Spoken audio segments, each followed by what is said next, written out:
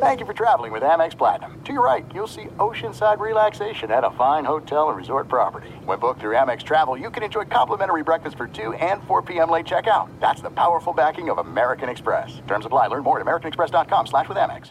Enjoy all your favorite sports like never before at BetMGM. Signing up and playing is so easy. Simply sign up using code Buckeye and receive up to $1,500 back in bonus bets if you don't win your first bet. When you register with BetMGM, you can get instant access to a variety of parlay selection features, live betting options, and the best daily promotions in the business. And with BetMGM at your fingertips, every play and every game matter more than ever. Place your moneyline, prop, and parlay bets with the king of sportsbooks today. Sign up using code Buckeye and receive up to $1,500 back in bonus bets if you don't win your first bet. That's right, up to $1,500. Again, sign up using code Buckeye and receive up to $1,500 back in bonus bets if you don't win your first bet. BetMGM and GameSense remind you to play responsibly. 21 plus and present in Ohio. Subject to eligibility requirements. Rewards are non-withdrawable bonus bets that expire in 7 days. Gambling problem? Call 1-800-GAMBLER in partnership with MGM Northfield Park. That's 1-800-GAMBLER.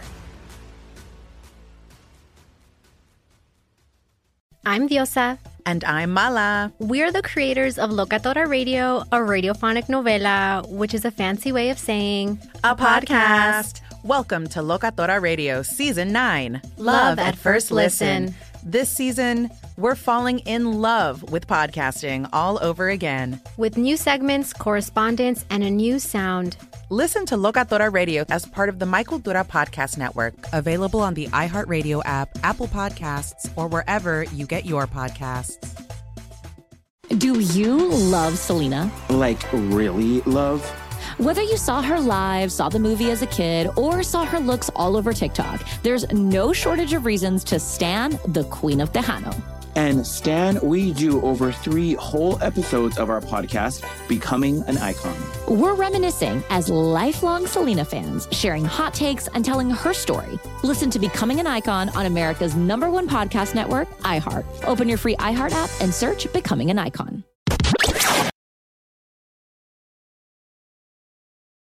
And it's swung on, hit well to right. Going back on it, Tucker to the track, at the wall. He jumps. It's gone! Yeah! T with an opposite field home run just out of the reach of a leaping Kyle Tucker. And the Phillies take the lead here in the top of the 10th inning. Forgive me while I be a fan. Yeah! JT!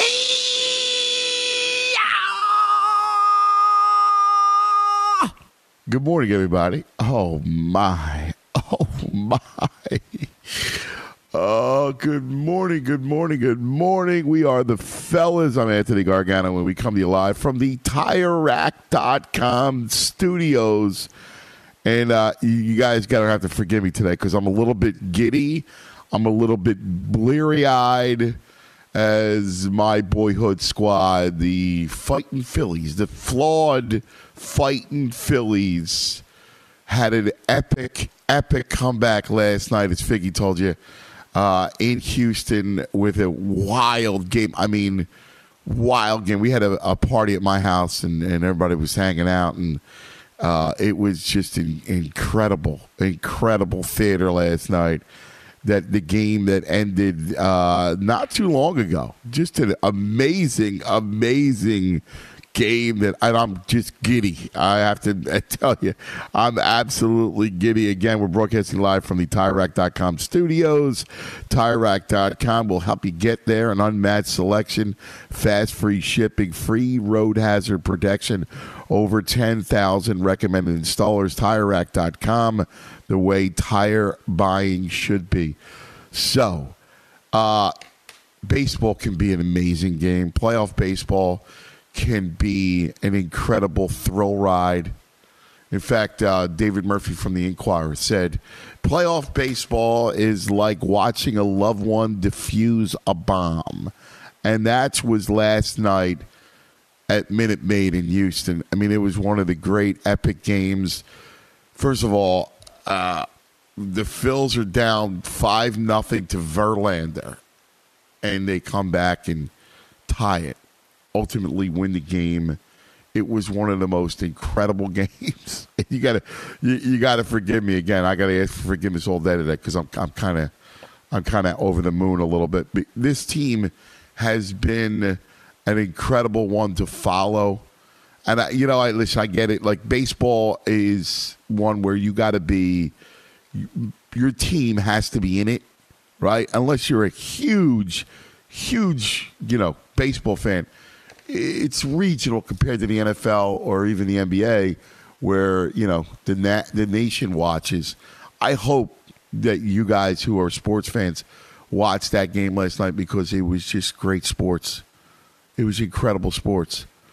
Watching that team come back, it was just a great game, actually. I mean, all kidding aside, it starts with Tucker, who is just amazing, right? Like 2 home runs last night.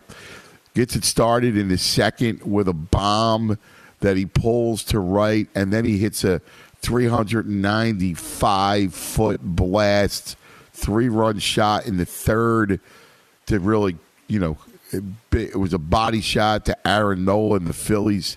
They're up 5-0, and the game looks like it's over. It's dead. Like, this is what it's going to be. Stros, the mighty Stros, a 2-1 favorite in most markets, that they were going to just kind of roll away. You got Verlander going, and he looked good. I mean, he retires the first 9 he faces, which was pretty bad. Like, he was dealing, and all of a sudden, top of the 4th, they get it going, right, with 1 out. Hoskins gets a hit. Real Realmuto lines out, and then Bryce hits, who's been the MVP. He gets a knock to right, and that just kind of opens it up. Castellanos, a base hit, and then Bohm, who played marvelous defense at third for the Phillies, with a big double to make it 5-3, and that really kind of spooked Verlander. It was funny because Justin Verlander, so great, right? I mean, one of the great all-time pitchers. He was really kind of ran out of gas against this Phillies team, because they started to get to him, and in that third inning, and this is where they're good. That lineup is really good for the Phillies, is that they have a great 2-strike approach, right? You should like them if you're a baseball fan, because they're more of a baseball team in that they play a little bit. Their approach is more traditional, more 2-strike approach. They'll shorten their swings. As much as they have a lot of power, they'll shorten their swings with 2 strikes. They'll try to get those kinds of baseball moments. But it took them into the 5th when JT Realmuto with a double, the deep left, to tie the game at 5. And from there, it was just great pitching. Both bullpens emptied. Both bullpens were just incredible. Great stuff on both sides. I mean, it was like, that's what really excites me. Phillies throw Alvarado. They throw Eflin. They throw Suarez, who's going to wind up starting Game 3 back in Philadelphia on Monday. Sir Anthony Dominguez, their closer, who strikes out all 3 until you get to Robertson, who escapes that jam in the bottom of the 10th. To Stros, I mean, look, Verlander's mortal, but then it comes to Pan. Abreu, who's amazing. Strikes out 3 in an inning and 2/3. Neris, the former Philly, gets out of the jam. Montero and Presley are terrific. Garcia is the one who gives up the JT Realmuto home run in the 10th that just sneaks away from the glove of Chas McCormick. It looks like he's got a beat on, he's got a chance, and it's just about, we saw it on TV close, probably about a foot away from his glove, and it sneaks into the stands, a home run. The Stros threaten. In comes David Robertson in the bottom of the 10th. He gets Alvarez, the dangerous Alvarez, on a breaking pitch and a strikeout. But then Bregman singles. The next thing you know, you got 2 on. There's a wild pitch. It was wild. And in the game, Robertson finally ends it on a strikeout. It was a great, great, great game. Great baseball game. I mean, it was over 4 hours and change. I mean, it was close to 5 hours, actually. I mean, I can't even. We just went to bed a little while ago. It was one of those incredible, incredible Game 1 of the World Series. I think this thing's going to go long. It's going to be a long one. I think it's going to be fun. And again, we'll get into all the football because I know you guys are ready for a big day of college football and, of course, the NFL, which we'll cover. But I do want to start with baseball. It's the freshest thing. It's been incredible theater throughout. And you got to indulge me because that's my squad. Good morning, Figgy. Morning, Anthony. What's going on? Oh, my God. Running on adrenaline right now, huh? Yeah, buddy. You probably hear my voice, buddy. A little bit. It was just an incredible game, man.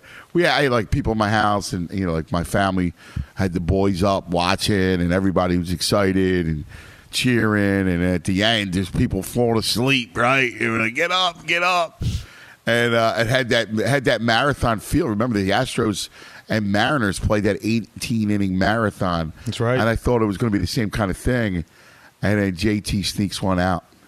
It's a huge way to get a victory in this series against, everyone talked about how hot the Phillies were and have been, and they have been. They've been spectacular through this postseason, starting in their wild card series against St. Louis, but they weren't hotter than Houston. Houston had not lost a playoff game.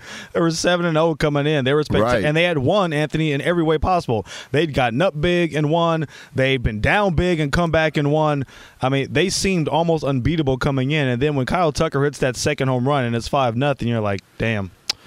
Well, there goes the run. But to your point, the Phillies have a bit of an old-school mentality to them. They're not built, or at least they're not playing like the traditional 2022 MLB team.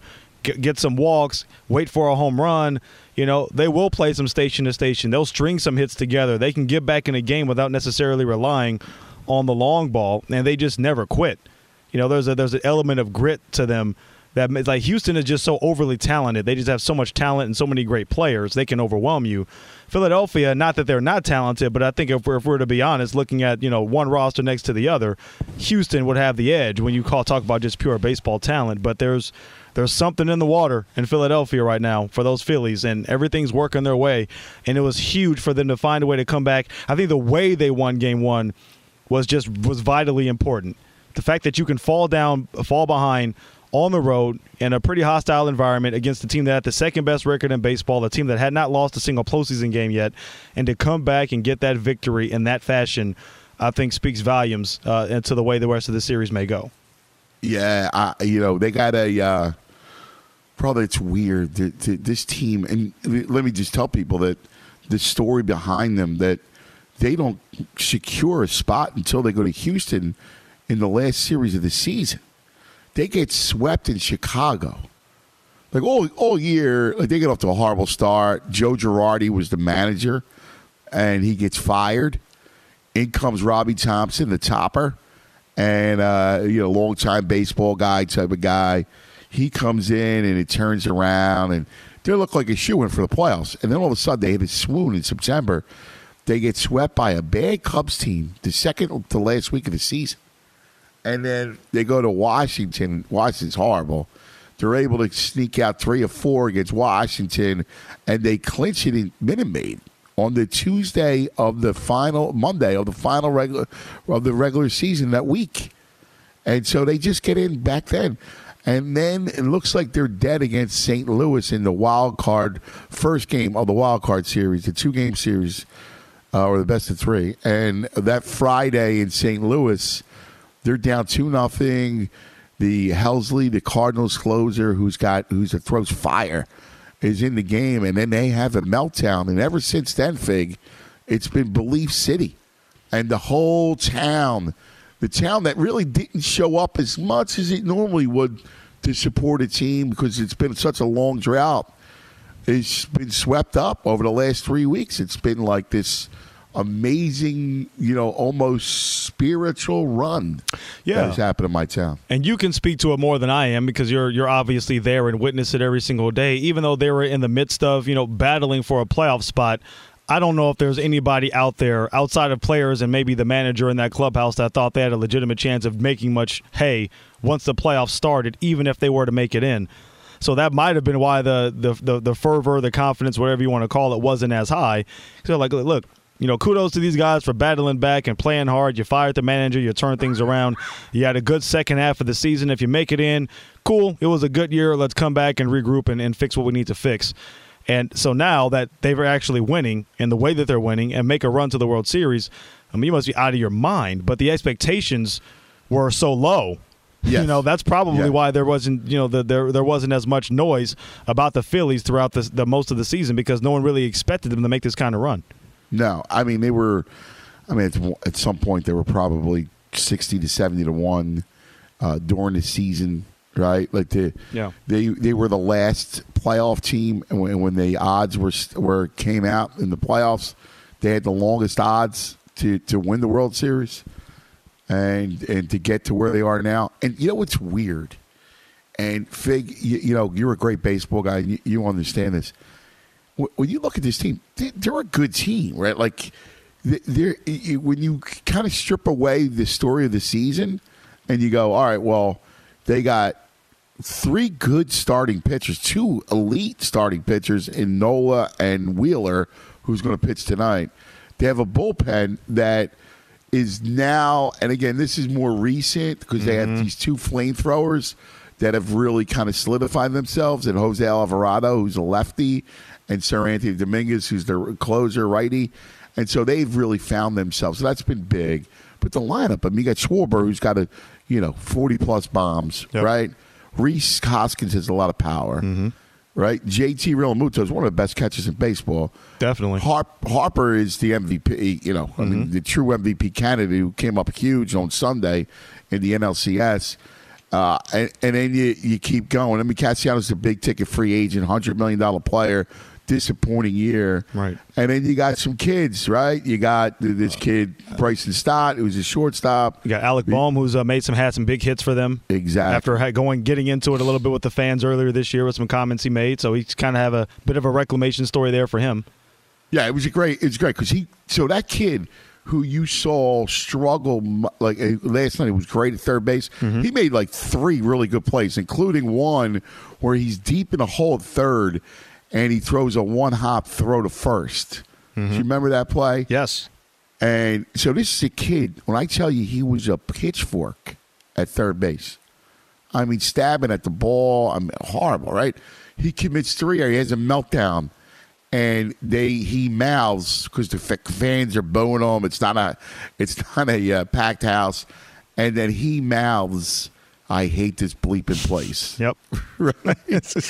And so it was great, right? So then the next day he gets interviewed, and realized that, or later that night, they realized that the camera caught him and this and that, and he just cops to it. He's like, "Listen, I had a bad night, man, and I was just not feeling it. I'm getting booed, and I wanted to be anywhere else." And he's like, "I apologize. I didn't really mean I hated here. I just meant that it was just a horrible night." And then right away the fans they forgave him, and it was just like this weird bonding thing because he owned it. And it should be a lesson, because here's a kid, right? It should be a lesson to all professional athletes in any town that if, you get caught doing something like that, just own it. And then, ask for forgiveness, and people want to forgive. Yeah, instead of saying like, "Oh, that's not what I didn't really say that. You guys are lip readers all of a sudden." Instead of getting combative, which like 90% of guys would be, Anthony, these days. We know how these guys operate. And to your point, for it to be a young kid who's struggling with expectations, and to have that happen to him, for him to react that way shows his maturity, even at his young age, to react that way. And now he's playing on the biggest stage, and really a key catalyst as to why they're playing as well as they're playing. It really is spectacular. It's unbelievable. You mentioned Castellanos, struggling with the bat this year, may have come up with one of the best defensive plays of the season, that sliding catch to essentially save the game and send it to extra innings, because if that ball drops, the game is over. It's over. In the bottom of the 9th. Right, Pena saws one off into right field, and it's got eyes, and he makes this diving catch, and it was nuts. And, listen, he's a horrible outfielder. Yeah, he rates so low defensively at all the advanced metrics, and even just with the eyeball test generally. That's why I think even Joe Davis said, of all people, Castellanos makes the catch. It's unbelievable. Yeah. Like when I tell you, I've seen him, he's more of a butcher than my man Monzo's Meats on Oregon Avenue in South Philly. I mean, I've seen him do some just ridiculously bad things. And he saved another game with his glove against the Braves. Game 1 of the Braves series, Olsen hits a 3-run homer to make it 6-5. The next thing you know, there's a base hit. The Phillies are in trouble. And I guess it was Austin Riley, I think, who hits one to right. He makes the same catch. And if the ball gets past him, game over. Right? They lose game one, and then who knows what happens. They're out against the mighty Braves. But he makes the catch and saves the game, just like last night. I'm telling you. I know destiny and I know all that stuff. People roll their eyes and they go, well, it's cliche, sports cliche. Dude, I felt it all along this ride. I've been at every game. I have the kids at the games, and the whole town's like, maybe he just plays by the Shaq principle there. We'll get Anthony Gargano back in here in the mix in a second. Where back in the day, Shaq would say, well, I make free throws when I need to. I might shoot 20% during the regular season, but when it's in the postseason, I step up to the line and I make the shots in the big moments. Maybe that's what Nick Castellanos has done at this point in time for the Phillies, because it's pretty remarkable that, as Anthony mentioned, one of the worst defensive players or worst defensive outfielders this season in the National League comes up with two of the biggest defensive plays, in the World Series, or I should say in this postseason run for the Phillies. And look, for Houston, first of all, they're not going to have a lot of sympathy from a lot of people around the country. I think I saw a map over the weekend or possibly earlier this week of the country and who was supporting the Astros and who was supporting the Phillies, and probably to the surprise of no one outside of the state of Texas said that they were supporting the Houston Astros in this World Series. So we'll see how it shakes out. As Anthony mentioned, the Phillies end up picking up a victory in Game 1 on Friday night. Got Game 2 coming up tonight at 8 Eastern on Fox. So we look forward to that. Look forward to getting Anthony Gargano back in the mix as well. This is The Fellas on Fox Sports Radio. Don't go anywhere. As Anthony mentioned, we'll get into some football coming up. Big college football slate today, as well as big stories coming out of the NFL as well this weekend. Got another England game coming up as well. So this is The Fellas on Fox. We'll be back in a second. Fox Sports Radio has the best sports talk lineup in the nation. Catch all of our shows at foxsportsradio.com. And within the iHeartRadio app, search FSR to listen live. This is it. We've got an Amex Platinum Pro on our hands, ladies and gentlemen. We haven't seen anyone relax like this before in the Centurion Lounge. Is he connecting to complimentary Wi-Fi? Oh, my! Look at that! He is! And you will not believe where he's going next. The Amex dedicated card member entrance for the win! Unbelievable! When you get travel perks with Amex Platinum, you're part of the action. That's the powerful backing of American Express. Terms apply. Learn more at americanexpress.com/withAmex. Enjoy all your favorite sports like never before at BetMGM. Signing up and playing is so easy. Simply sign up using code Buckeye and receive up to $1,500 back in bonus bets if you don't win your first bet. When you register with BetMGM, you can get instant access to a variety of parlay selection features, live betting options, and the best daily promotions in the business. And with BetMGM at your fingertips, every play and every game matter more than ever. Place your moneyline, prop, and parlay bets with the king of sportsbooks today. Sign up using code Buckeye and receive up to $1,500 back in bonus bets if you don't win your first bet. That's right, up to $1,500. Again, sign up using code Buckeye and receive up to $1,500 back in bonus bets if you don't win your first bet. BetMGM and GameSense remind you to play responsibly. 21 plus and present in Ohio. Subject to eligibility requirements. Rewards are non-withdrawable bonus bets that expire in 7 days. Gambling problem? Call 1-800-GAMBLER in partnership with MGM Northfield Park. That's 1-800-GAMBLER.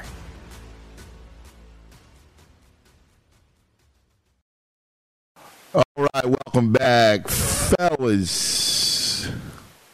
Thanks to our mate Psycho Chris and E Putting out for fires. getting me back on. Thank you, Chris. That's right. Take good care of Castellanos. Yeah, that's right. Thanks to my boy Fig jumping right in like the man. Fig, that was that play. Like that play makes the same play against Atlanta. Yeah. They're about to lose the game. He makes the diving catch. It's incredible. Crazy. Incredible. That's stuff postseason is made of, right? Guys you don't expect make the unexpected plays.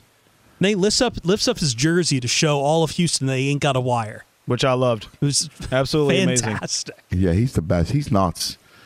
Like he he bought Ben Simmons' house.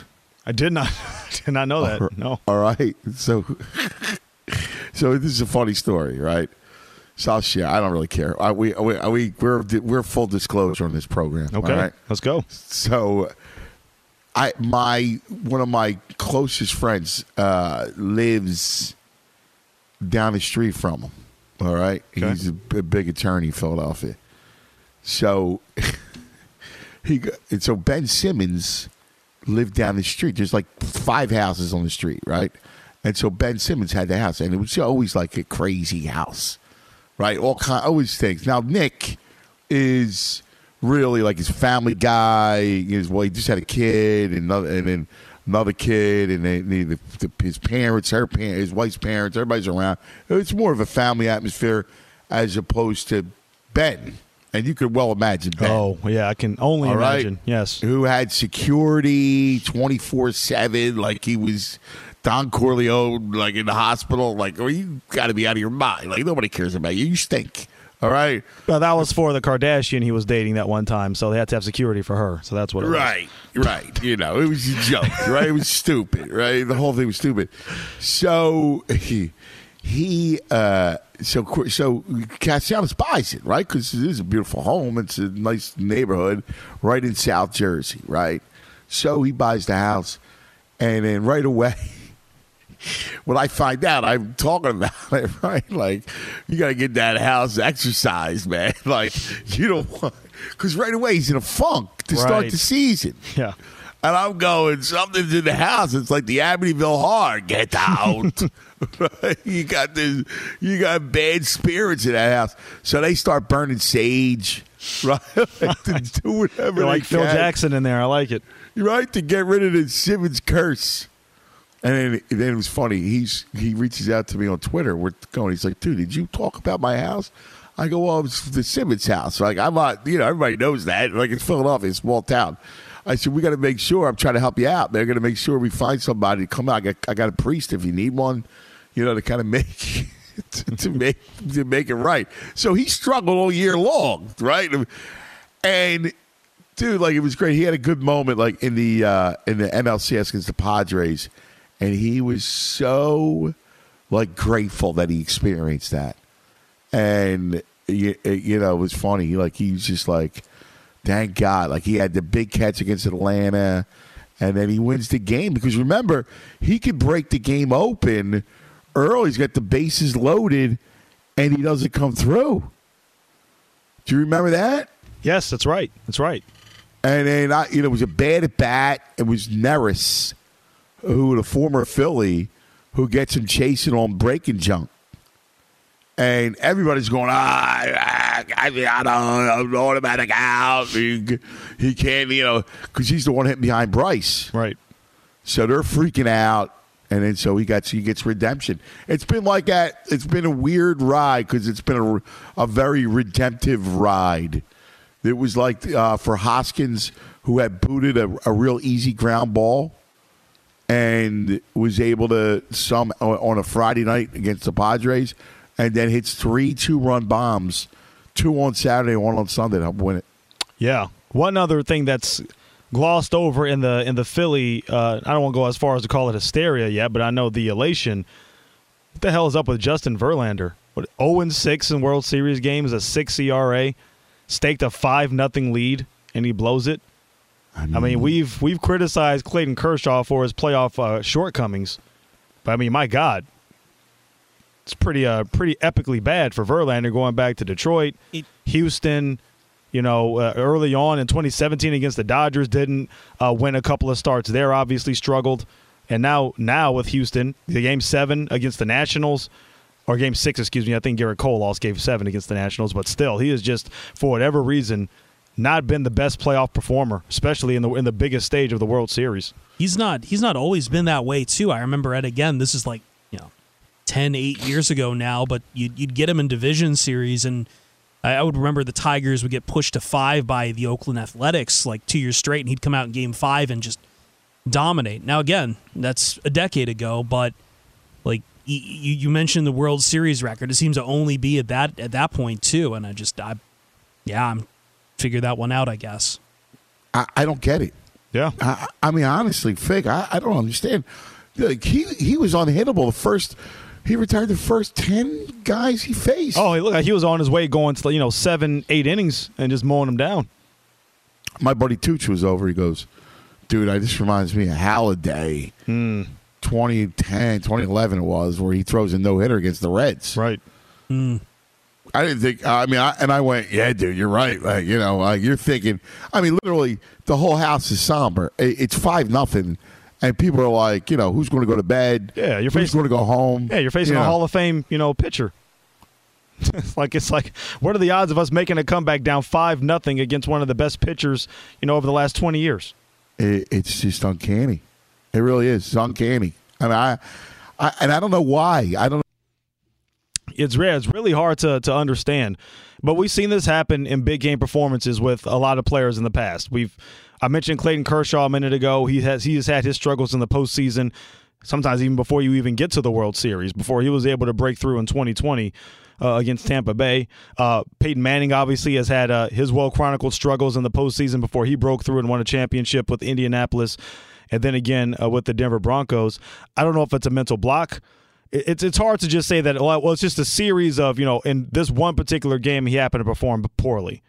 You can't use that excuse, when you're at the biggest stage. When you're Justin Verlander and you're mowing him down. Remember, he had that lull in his career. This was right before he got traded to Houston a couple of years ago, where he had that lull. He was traded to Houston, had a huge comeback in the second half, and performed well for them down the stretch. Now, I think he actually pitched well, relatively speaking, in that World Series against the Dodgers in 2017.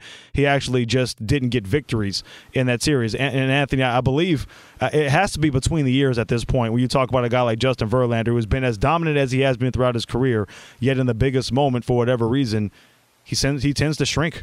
Yeah, I don't know. I don't get it. I really don't. It's a great point that you bring up with Kershaw. I know I know that the Phillies profile well against Verlander, but look, because they hit the fastball. But the Seattle, they crocked them. And let's face it, in the division series, they come after him. The Yankees had him on the rope. The Yankees lineup's not any good. Right. It's very top heavy. And they had him on the rope. They let him off the hook, or else maybe, the whole thing's a disaster for him. Yeah. So look, maybe it doesn't end up mattering. You love the fact that they got this victory. You stole one. And I think by the very definition, you actually stole one to come back from a 5-0 deficit in Game 1. Obviously, you would like to take a stranglehold and win Game 2 in Houston with 3 more coming back in Philadelphia the next few days. But even if you lose against Framber Valdez, later today, Phillies have to feel good about coming out of Houston with the victory. Yeah, here's the thing. I think, everybody here, the mantra already after the game late last night, it was get greedy because Zach Wheeler is pitching, and Zach has been a horse. He's their true ace. It was a big deal when Robbie Thompson decided to flip-flop and go with Aaron Nola in Game 1 and not his ace, Zach Wheeler. And it had to do with rest, and they wanted to give Wheeler an extra day as opposed to Nola, who would be going on 9 days. So it was a big deal. But it makes sense to me, strategically speaking, too, because if you would have found a way to win on Friday, just going into it and say, if we were able to steal one with Nola on the mound and not have our biggest ace, that will be huge. And now we can take a stranglehold on the series if Wheeler can be Wheeler in Game 2. Or, look, if we lose Game 1 and we consider Game 2 to be as close to a must-win as possible, wouldn't you want to have Zach Wheeler out there on the mound in that situation? So for me, in a series like this, I think it is advantageous and behooves you to actually have your ace pitch a Game 2 in this situation than have him pitch Game 1. You're right, because I think he was looking at going, all right, let me match this up. Let me get Wheeler an extra day. Nola, who's very good, had a great year, right? Like, I got a puncher's chance with him against Verlander. Like, if I lose, I lose. I come back with Wheeler. I win. I now have a chance to really take a stranglehold on the series, and it's worked out. And he sold out again. Robbie Thompson did whatever he could. He burnt his bullpen early. Like, he brought Alvarado in, and I'm like, dude, that's too early. Right. And it was in the 5th inning. It was. And we've seen this more and more often the last couple of years. Or guys are bringing in closers in like the 5th, 6th, 7th inning, because a lot of times a game can be won or lost, in that sequence in the postseason. So like if you have the bases loaded with one out, why wouldn't you bring in your best high leverage reliever at that point in time, even if it is your closer? Because you might not have the opportunity to quote unquote save your closer for later in the game. There may not be later in the game if you're down 8-1 as opposed to 5-1 or 5-2. You know what I mean? So I personally, I see and understand why people are raising an eyebrow as to why you'd bring him in at that point in time. But man, if you need to put out a fire, you need to be able to bring in the best reliever you possibly can and then worry about the rest later. So I actually like that. I subscribe to that theory. Listen, I hear you on that, and I liked it. It was like last Friday night. It was a week ago against the Padres. He did it. But last night there was no fire. It was a 5-5 game. And he just said, I don't want to get beat by the top of the order. Yeah. And also knowing that the opportunities for scoring, knowing how dominant the Astros bullpen has been, he just knew how scarce it was going to be. He didn't want to run the risk of them pushing across even one more run because that could have been it. And ultimately, one more run is what won the game. So, listen, he's right. Listen, it worked out because then he's got he's got Ranger Suarez, who's the other lefty. Mm-hmm. He had him penciled to pitch, who is going to pitch Monday night. And it was his day to throw, but Smoltz talked about it. He was right. He said, listen, it's when people say, well, it's his turn to throw, that's one thing, but you're not supposed to throw. Throw on the side is not thrown in a World Series game. Not at all. There's no comparison whatsoever. Adrenaline, all that stuff. Right. Intensity of pitches makes a huge difference. So how does this shuffle, mess up their lineup or what their plans for Monday? Or do they still plan on bringing him in and having him on a pitch count? Do we know what No. He's going. He's definitely going. Okay. Yeah. Wow. Yeah. He's definitely going. Good. I'll tell you what, Fig, why don't you hit us with some trending, and we'll do it up. All right. Well, talking World Series, they did, they being the Phillies, take Game 1 with a 6-5 victory over Houston in 10 innings. As we mentioned, Houston got out to a 5-0 lead through 3 innings. JT Realmuto tied the game with an RBI double in the 4th, and then ultimately hit the go-ahead home run in the top of the 10th. David Robertson picking up the save. Game 2 will be tonight on Fox at 8 Eastern. In the NBA, Michael Bridges scoring 27 points, leading Phoenix to a victory over New Orleans. Portland improving to 5-1 with a victory over Houston. Timberwolves beating the Lakers 111-102. Los Angeles falls to 0-5 with that loss. College football, East Carolina defeated BYU, while Florida International beat Louisiana Tech in overtime. Injury news out of the NFL. Deebo Samuel of the 49ers out for Sunday's game against the Rams with a hamstring issue. Cowboys running back Ezekiel Elliott doubtful for their game against Chicago with a knee injury. Titans quarterback Ryan Tannehill questionable against Houston with an ankle ailment. Back to the fellas. All right. Welcome back. We are the fellas. Let's do this. I know I spent the first part of the show on the World Series, and we will get back to the World Series, but we got to sneak in some football. We got to tackle a little Brady coming up live from the TireRack.com studios.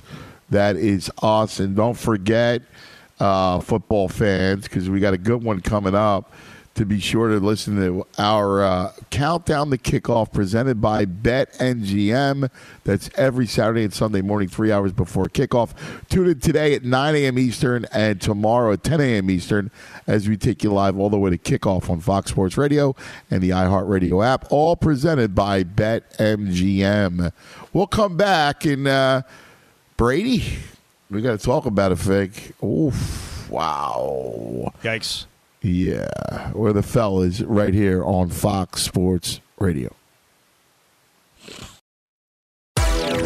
Hey, this is Jason McIntyre. Join me every weekday morning on my podcast, Straight Fire with Jason McIntyre. This isn't your typical sports pod pushing the same tired narratives down your throat every day.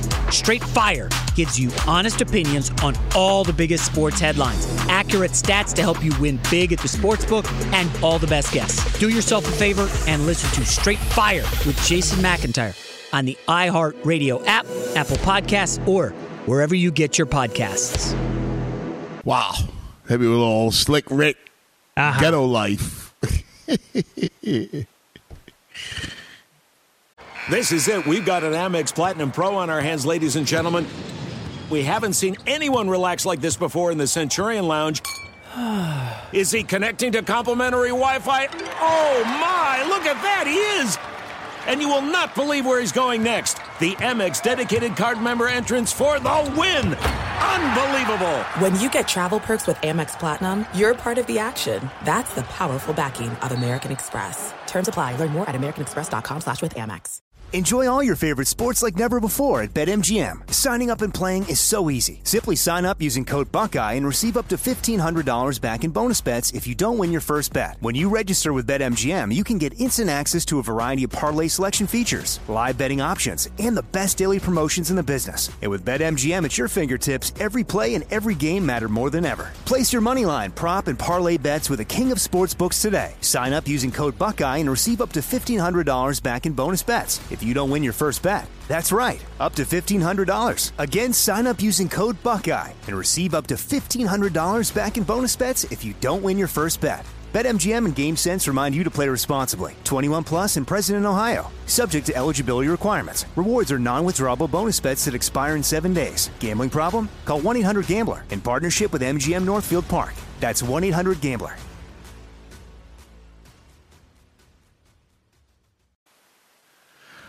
Fellas, I got to tell you, Fig, we watched that game. We're live from the TireRack.com studios. I mean, it looked like Tampa was going to roll, right? They get out to the early lead. Brady looks fine early. And then those second half, the end of the first half, and those second half drives, I know that offensive line is not good. And I realize the personal situation going on with Brady. So the divorce gets public and the whole thing. But, like, it's kind of sad. And it's not like he's horrible, right? Like, there's a lot of bad quarterbacks in the league. Oh, yeah. You look at his stat line, it's like, all right, he's fine. If you look at his overall numbers, he's okay. He's not embarrassing himself, but he's certainly not. Even that throw to Evans was a beautiful throw. It was a great catch. It was a beautiful throw. Well, look, go back to the throw he had last weekend, and Evans drops that touchdown. That probably changed the course of the entire game. Yeah. You know what it is? If he just gets exposed if you can't protect him. Correct. I mean, look at just like Matt Ryan. The reason why Matt Ryan's not playing Sunday is their offensive line is bad. And he can't move. He's a pylon. He also has a bit of a noodle arm these days too. He don't have the old Matt Ryan arm. I agree with you. Yeah. But it's even worse that he can't move. Correct, and that's why Ellinger is in there because he can move to a certain degree. It's the Drew Bledsoe, Tony Romo thing to a certain degree all over again. Yes. But the Brady thing is, to your point, it is sad, and it's almost like you wish he would have just retired while he was on top. They win that Super Bowl in Tampa Bay, his first year there. He wins one without Belichick, plays well. I don't think he was dominant, but he played well in the game. And he decides to come back. And look, they had to almost come back against the Rams in the playoffs last year. He had a phenomenal year last year with the numbers, but there was just too much noise, too many things going on around himself personally. The team had issues with offensive line issues coming into training camp. And then the fact that he leaves camp, and then he leaves practice during the regular season for a couple of days. There's just too much going on around him personally, going on around the team, and I think it served as a major distraction for them. He did retire too. Like he did retire, and there was the whole thing where Schefter scooped him on his retirement. He still went through it, and then suddenly, give it a few weeks, and he's coming back. It's just. But he retired. I thought that whole thing was shady from the beginning because he wanted to go to Miami. Remember that comes out. Yes, that he wants to go to Miami. They got a deal that's going to happen, and all that stuff is. It's so much so that he didn't get along with Arians, and so then Arians gets bumped up. Once they realize he's got to go back to Tampa, suddenly Bruce Arians doesn't want to coach anymore. Mm-hmm. All of a sudden, right?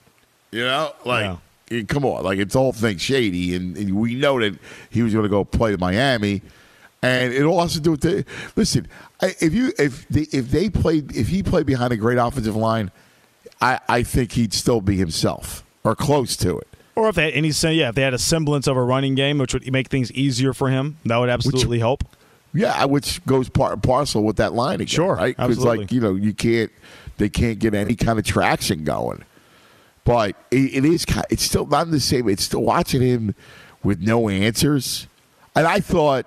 Short week at home, and with Baltimore's defense not that good. Not at all. No. All right. I thought, wow, it's a zone. Brady's a zone killer. And I thought Tampa was going to roll Thursday, let's be honest with you. Roll. Wow. I still thought Baltimore would win. I thought Tampa I don't know who was favored in the game, but I thought Tampa would have made a game of it, and it would have been close. It was a 1.5. It was close. It was okay. a 1.5. Yeah, point. so, I mean, essentially not a pick 'em, if it's 1.5 to 2, but almost a pick 'em. Yep. I would have gone with Baltimore because honestly, that Tampa defense hasn't been very impressive this year either, especially against the run. And that's the glaring thing, too. I mean, Ndamukong Suh is still sitting out there on the street. You might want to give him a call and see if he wants to suit up because as much as we talk about the Buccaneers offense and the struggles they've had, that defense has not been what they have been the last couple of years. Yeah. No, I completely agree with you. But it's the same thing because Baltimore the same way. But man, wow, it was just watching him struggle. It's weird. It's just not. It's not what we're used to as football fans. Not at all. all. Right, we'll come back. Big Al, we'll start with college coming up next, fellas, on Fox. Fox Sports Radio has the best sports talk lineup in the nation. Catch all of our shows at foxsportsradio.com. And within the iHeartRadio app, search FSR to listen live. There's no distance too far for the perfect trip. Hi, checking in for... Or the perfect table. Hey, where are you? Coming! And when you get access to Resi Priority Notify with your Amex Platinum card... Hey, this looks amazing! I'm so glad you made it. And travel benefits at fine hotels and resorts booked through Amex Travel, it's worth the trip. That's the powerful backing of American Express. Terms apply. Learn more at americanexpress.com/withAmex. Enjoy all your favorite sports like never before at BetMGM. Signing up and playing is so easy. Simply sign up using code Buckeye and receive up to $1,500 back in bonus bets if you don't win your first bet. When you register with BetMGM, you can get instant access to a variety of parlay selection features, live betting options, and the best daily promotions in the business. And with BetMGM at your fingertips, every play and every game matter more than ever. Place your moneyline, prop, and parlay bets with the king of sportsbooks today. Sign up using code Buckeye and receive up to $1,500 back in bonus bets if you don't win your first bet. That's right, up to $1,500. Again, sign up using code Buckeye and receive up to $1,500 back in bonus bets if you don't win your first bet. BetMGM and GameSense remind you to play responsibly. 21 plus and present in Ohio. Subject to eligibility requirements. Rewards are non-withdrawable bonus bets that expire in 7 days. Gambling problem? Call 1-800-GAMBLER in partnership with MGM Northfield Park. That's 1-800-GAMBLER. Good morning, everybody. Happy Fox Football Saturday and a World Series Saturday. I can't let that go. We come to you live, ladies and gentlemen, from the TireRack.com studios. TireRack.com will help you get there. An unmatched selection, fast free shipping, free road hazard protection, over 10,000 recommended installers. TireRack.com, the way tire buying should be. Wow. I'm on my adrenaline run from the World Series that began 1-0. Let's take that little transition into some college football because it's some good games today, Fig. Yeah, a lot of good games on the lineup on the docket. I know the big matchup is in the Big Ten, the big noon kickoff on Fox between Ohio State and Penn State. Definitely want to get in to that one. And then TCU is a team that's been talked about a lot this past week as well. Had to have some comeback efforts the last couple of weekends. They climbed themselves into the top 10 at number 7 in the rankings. They go on the road to face West Virginia, a place where I know Max Duggan has struggled his last couple of starts, but they find a way to get themselves a victory at West Virginia. All of a sudden, it looks like it might be somewhat of a smooth sailing the rest of the way. Texas Tech is not going to be easy. At Texas is a tough one. Wow. But it's going to be very interesting to see how the college football playoff rankings shake out coming up on Tuesday, I believe, will be the first edition of those rankings. But they've been living on the edge the last couple of weeks against Kansas State and Oklahoma State. So that's going to be a big one as well. And just talking about the TCU and their situation, but the big game obviously is the big noon kickoff, Ohio State and Penn State. Yeah, man, that's a great game. I don't know. I mean, the Buckeyes 15.5-point favorite. Now, Penn State looked a lot better against Minnesota last week. They did. But I just think this Buckeye team is too strong, man. I don't know. I mean, I look at them and I go, I don't see it. I think Buckeyes roll. Yeah, you feel like, Penn State's like the only saving grace they would have is if Singleton is just able to grind out the game and have some big plays on the ground and they can kind of play keep away from the Ohio State offense. I just don't see that happening is the problem. And as good as Penn State is defensively, especially on the back end, C.J. Stroud is just playing at another level right now. So that's going to be tough sled. And I think it's 15.5. I think if Penn State can lose by 10, if they can find a way to cover the spread, I'd be surprised. Yeah, I agree with you. Maybe if it was a Saturday night game in Happy Valley and a whiteout and, where you got – sometimes the magic happens at night on Halloween weekend, right? Like the noontime kickoff, I actually think helps Ohio State. I agree. You're right. Like you get the game over with.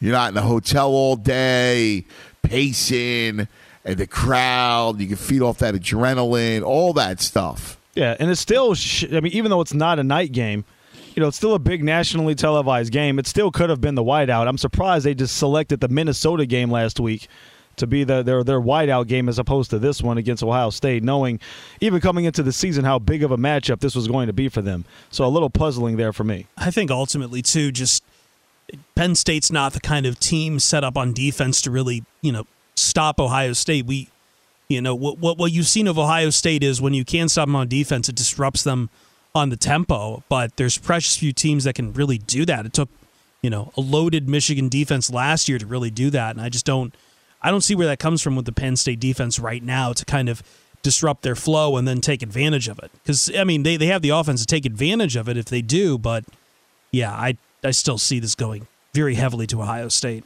And I just don't know if Penn State offensively can do enough, Penn State can do enough against Ohio State defensively to slow them down, or to keep themselves in the game. So not only is Penn State going to have a challenge in slowing down the Ohio State offense, they just can't keep up and score enough points, I don't think, against that Ohio State defense. So I'm finding it a hard road to find a way that Penn State can actually stay in this game.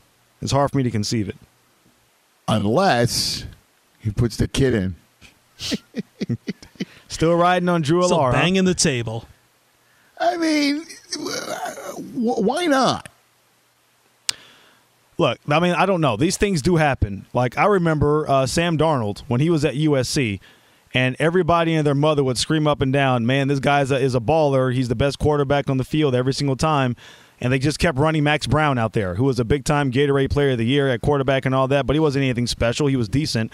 He gets hurt. They throw Darnold in there, and then USC rattles off like 9 straight wins and wins the Rose Bowl against Penn State, and the rest is history. But everybody who had eyes and was out there knew that Sam Darnold was the better player. But for whatever reason, and we've talked about this, politics, whatever else, Brown played. And that seems to be the same situation with Clifford. Clifford's been there for 95 years, and Drew Allar is the new hot shot.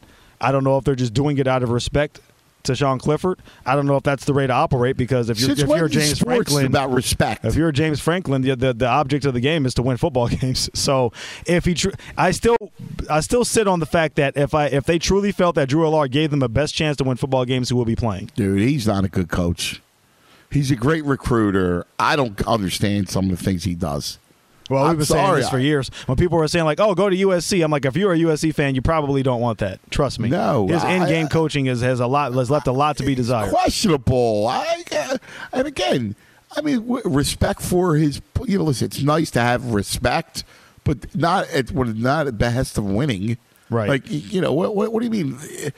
Who's the better player should play? Like, that's always been the thing. That's the nature of sports. If you're the better player, you play. I just don't even get it. I don't disagree. It should be a meritocracy. And I looked at it. We talked about this before. Which game was it, Fig? It was a big one. Michigan. It was Michigan. And I go, they should start the kid. They should start the kid. And Clifford had no chance against that defense. He's got a noodle arm, and he can't get away from anybody. Stop. Like, what are you doing? Yeah. But, these sort of things have been happening for years. We were talking about Tom Brady last segment. If we rewind all the way back to his college career at Michigan, everybody knew that Tom Brady was the best quarterback on the roster. But because they had this hotshot recruit named Drew Henson, and they were afraid of how it would affect their recruiting situation in the future, They did this 2-quarterback system thing. So this is not anything new under the sun. I'm not saying that I agree with the method, Anthony. I agree with you 100%. But unfortunately, these sort of things do happen. And outside of that, you're right. I feel like that's probably the situation that Penn State find themselves in right now. No, listen, I think you're right about that. But, again, I think these coaches sometimes are foolhardy. Yeah. Like, And sometimes, all credit in the world to Dabo Swinney, because Clemson was winning. They hadn't lost a game yet, and they knew that Trevor Lawrence was a phenomenal, once-in-a-generation type of player. And by week 6 or whatever it was, they benched Kelly Bryant, threw him in there, and he ended up, winning the national championship and running Alabama off the field as a true freshman. That's right. Most coaches will not do that. And you're spot on. Hey, the one game I'm going to tell you I'm really looking forward to today is tonight. And that is Kentucky, Tennessee. I think Kentucky's live in this game. I don't know what you think. Tennessee's a 12-point favorite. I think Kentucky's got the defense that could actually make this game a sweat. They could, yeah. So the problem is I don't think anybody's stopping Tennessee. But if there's any team that can match up with them on the back end defensively, it would be this Kentucky unit. I don't know. The problem for me is offensively. I know they'll have Levis back in there, and he's had some injury issues the last couple of weeks. Not that Tennessee's defense is anywhere dominant, but can Kentucky, if it turns into a 41-38 kind of game, can Kentucky score Tennessee that way? Yeah. That's the thing. I don't know I think Kentucky's defense can slow Tennessee down to a degree, but they're not going to shut them down. So I still think the pressure is going to be on that Kentucky offense to be able to keep up and score upwards of 28 to 35 points against Tennessee. I don't know if they're able to do that. That'd be my fear.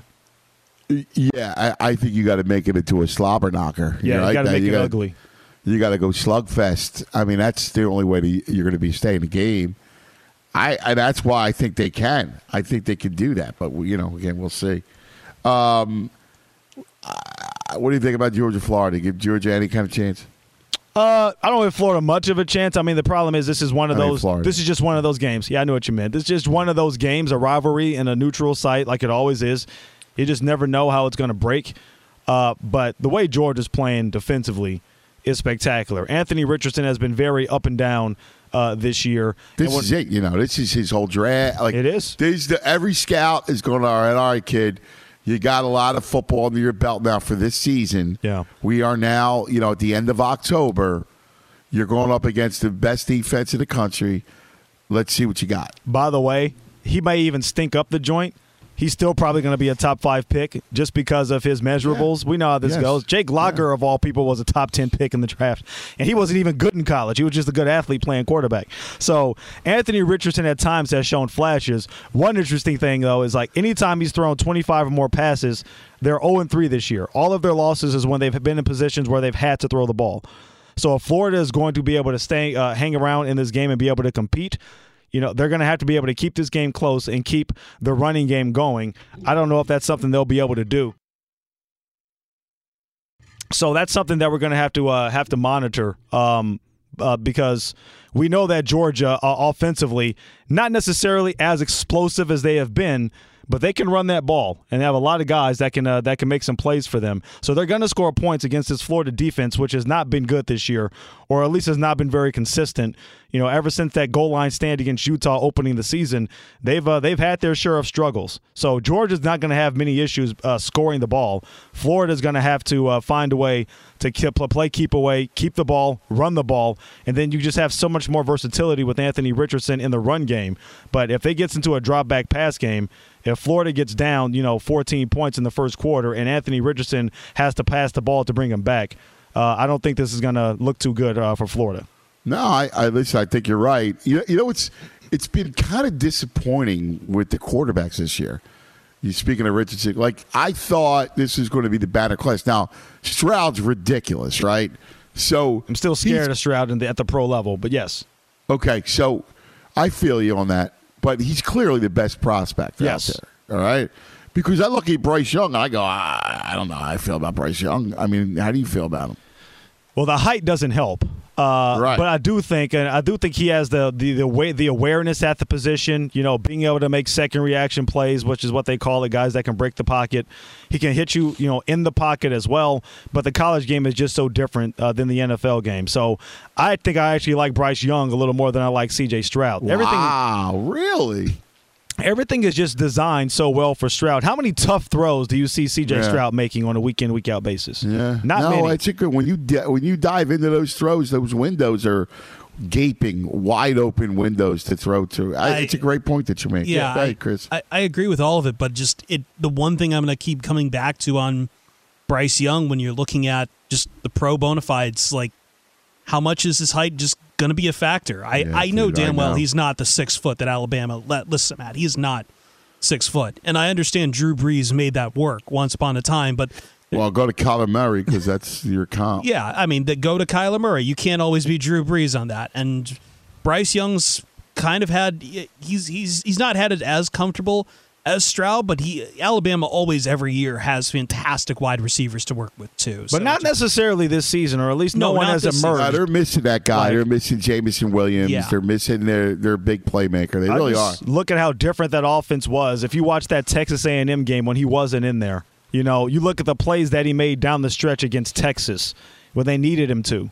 There's a certain intangible as far as breaking away from pressure, having a certain awareness, being able to make big throws, that despite his height, I see Bryce Young being able to do. So that's why I have a little bit more optimism for him despite his size. Even though, generally speaking, I'm not a fan of the shorter quarterbacks, he's shown to me the ability to be able to make those plays when things break down and you need him to make one, when things are not going, by design, like C.J. Stroud. He has a lot of scheme throws where guys are schemed open for him, and all he has to do is deliver it to a guy that's running 20 yards free downfield. Bryce Young has not had a lot of that this year, so I'm a little bit more optimistic on him because of that. Yeah, I have some concerns in regards to how much that translates to the NFL, as always, but I'm also in the position to be looking at these quarterbacks because. Well, I mean, look at him though. Like, who do you like? You like Levis? I do like Levis. I do like Levis a lot. Other than putting mayonnaise in his coffee, I think that he's shown you everything you need in a pro quarterback. I think Bryce Young. I could argue, to Figgy's point, I could argue that Levis should be the first quarterback taken. I think we'll see Levis' stock rise as we get closer to the draft season. But Figgy makes the case because I think you correctly talk about Stroud as much as I go. I just am enamored by his athletic prowess and his arm, like but he hasn't been challenged at anywhere close to the pro levels. I mean, it's a great point that Figgy that you make. Yeah, not to helmet scout, but you just can't help but do it. But when was the last pro quarterback Ohio State put out there? Like, Justin Fields might be good down the line here, but there's a lot that is left to be desired for his game right now. And C.J. Stroud's going to come into the league with that. And to be fair, it's not like Alabama has a stellar record for quarterbacks in the NFL either.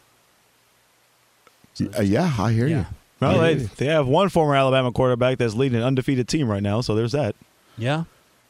Who got transferred to Oklahoma. Transferred to Oklahoma, yeah. Ain't that nuts? Crazy, right? Listen, my challenge. Philadelphia must be going insane right now. Brother, we are. So a little bit later today, my station does something called Fan Fest. Mm-hmm. And it's like a big party, basically. Looking forward to that big party out there in Philadelphia. How about Union here, too? MLS playoffs? No? The Philadelphia Union? Yeah. What did I miss? No, they're going to be in the MLS. It's Eastern Conference Finals, I think. And who are they facing? Sunday. I want to say that's Montreal. I'm usually the one around here at Figgy doing all the soccer. And you're the soccer expert. No, they're playing New York. In New York, that's right. Thank you. Anthony. Yeah, they're playing New York. So they're in the semifinals, and if they win, and it's a rematch from last year. Last year, they lost with a lot of their key players because of COVID, and they didn't post a game. They had like some epidemic on the team, and it was a breakout, and they didn't cancel it. They should have postponed it. And they'll get if they win that, they'll get the winner of Austin and LAFC too. It'll be a really interesting MLS Cup. But yeah, if Union, just to add Union on top of the pile of riches that Philadelphia is having right now as a sports town. Yeah, Philly's title town USA these days. It's insane. It's incredible at this point. But I do, getting back to the quarterbacks, though, I would say, talking about Will Levis, I think he's probably, from a size standpoint, a polish standpoint, probably the one who's best set up, as from a pro prospect to come in and make an immediate impact. Now, whether or not he'll be a top 10, 15 pick, who knows. But Levis, I think, is kind of the guy who I think could make the immediate impact, while I think the best prospect from a talent standpoint, despite his deficiencies at times throwing the ball, is still Anthony Richardson, Ant. Yeah, I agree. I agree with you. He only because of his physical. Like down the line, if I have to bet on one player from this draft to be a star, it's Anthony Richardson. Right. But I think you make a good point about Levis being the most ready to play. Yeah, now I also don't know if Levis has superstar potential like Anthony Richardson either. Agreed. That's the thing. I agree with you. I think you're dead right about that. All right, let's take a quick TO. We'll come right back. We're the fellas right here on Fox Sports Radio. All right, welcome back, fellas.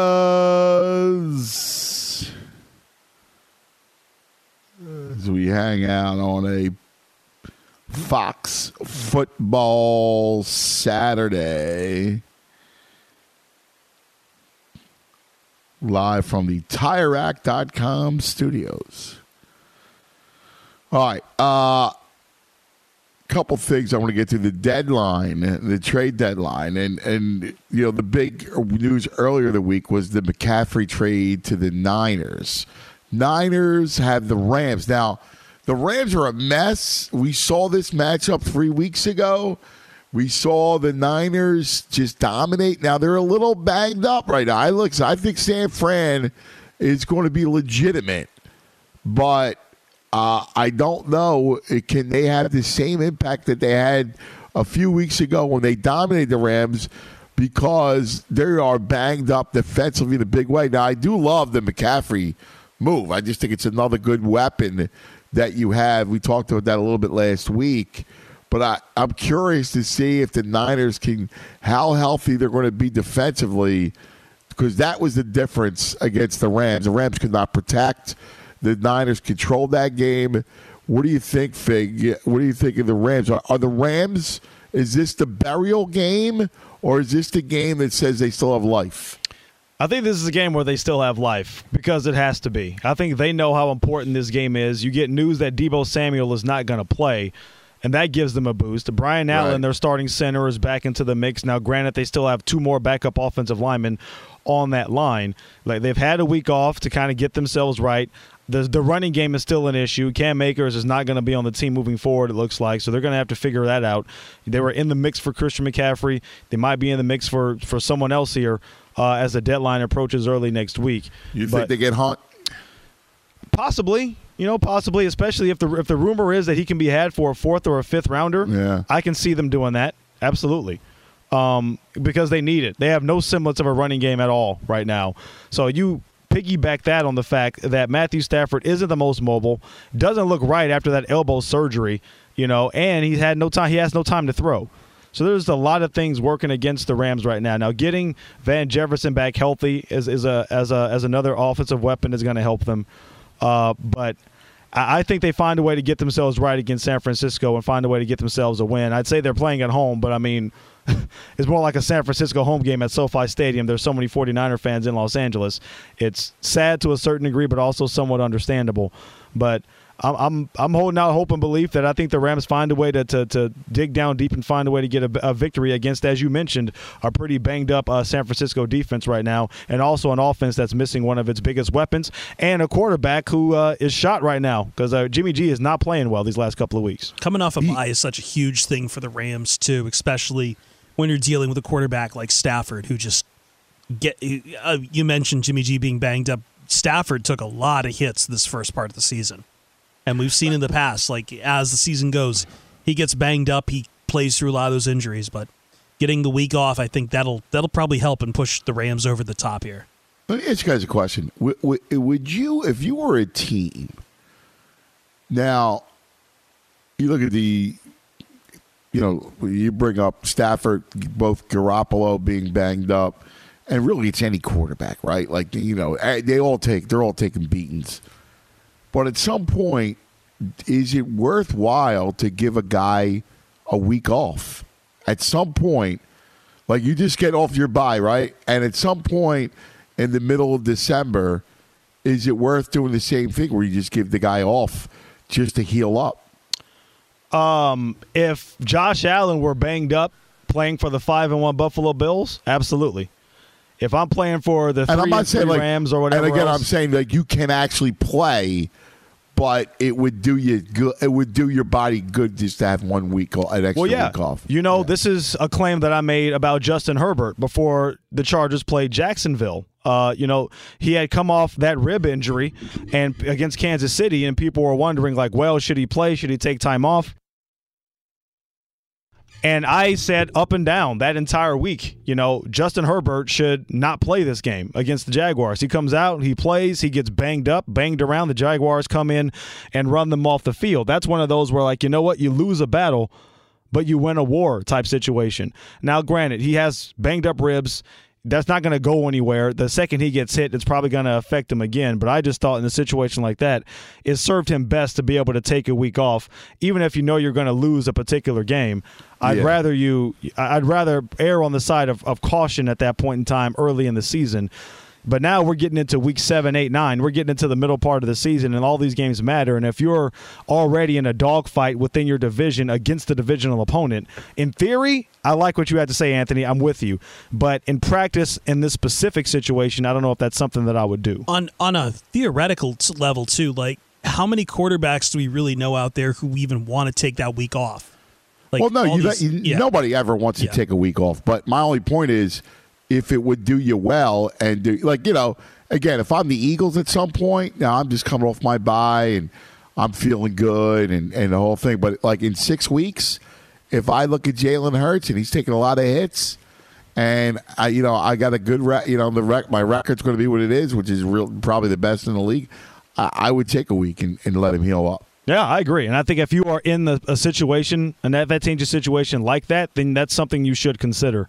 The problem is outside of Philadelphia and Buffalo, no one else, I guess the Giants of all teams, no one else is really separating themselves from the pack to put yourself in a position and say, like, yeah, you know what, we could potentially sit them down, not give the game away. You're obviously always going to try to win, but know that you're playing, a little, with one arm tied behind your back, so to speak. So that's going to be very difficult for teams that are fighting, scratching, and clawing for a playoff spot versus teams that already essentially have things locked up, which I think Buffalo and Philly are the only two teams that really can say that right now. It's funny to say that early in the season, too. There's so much of the season here, but just because everyone is stuck in kind of this 3-3 morass, like, yeah, no one can really cede ground even at this point of the season. Which is what the NFL wants, right? The old parody, right? Yeah. All right, so let me ask you guys a question. The NFC power rankings. Here, you tell me if you agree with this. Right. I look at it and I go, Eagles 1, Cowboys 2, and they could be almost the most dangerous. And then I go Niners, and then I go Vikings, and then I go Rams, and then I go Giants.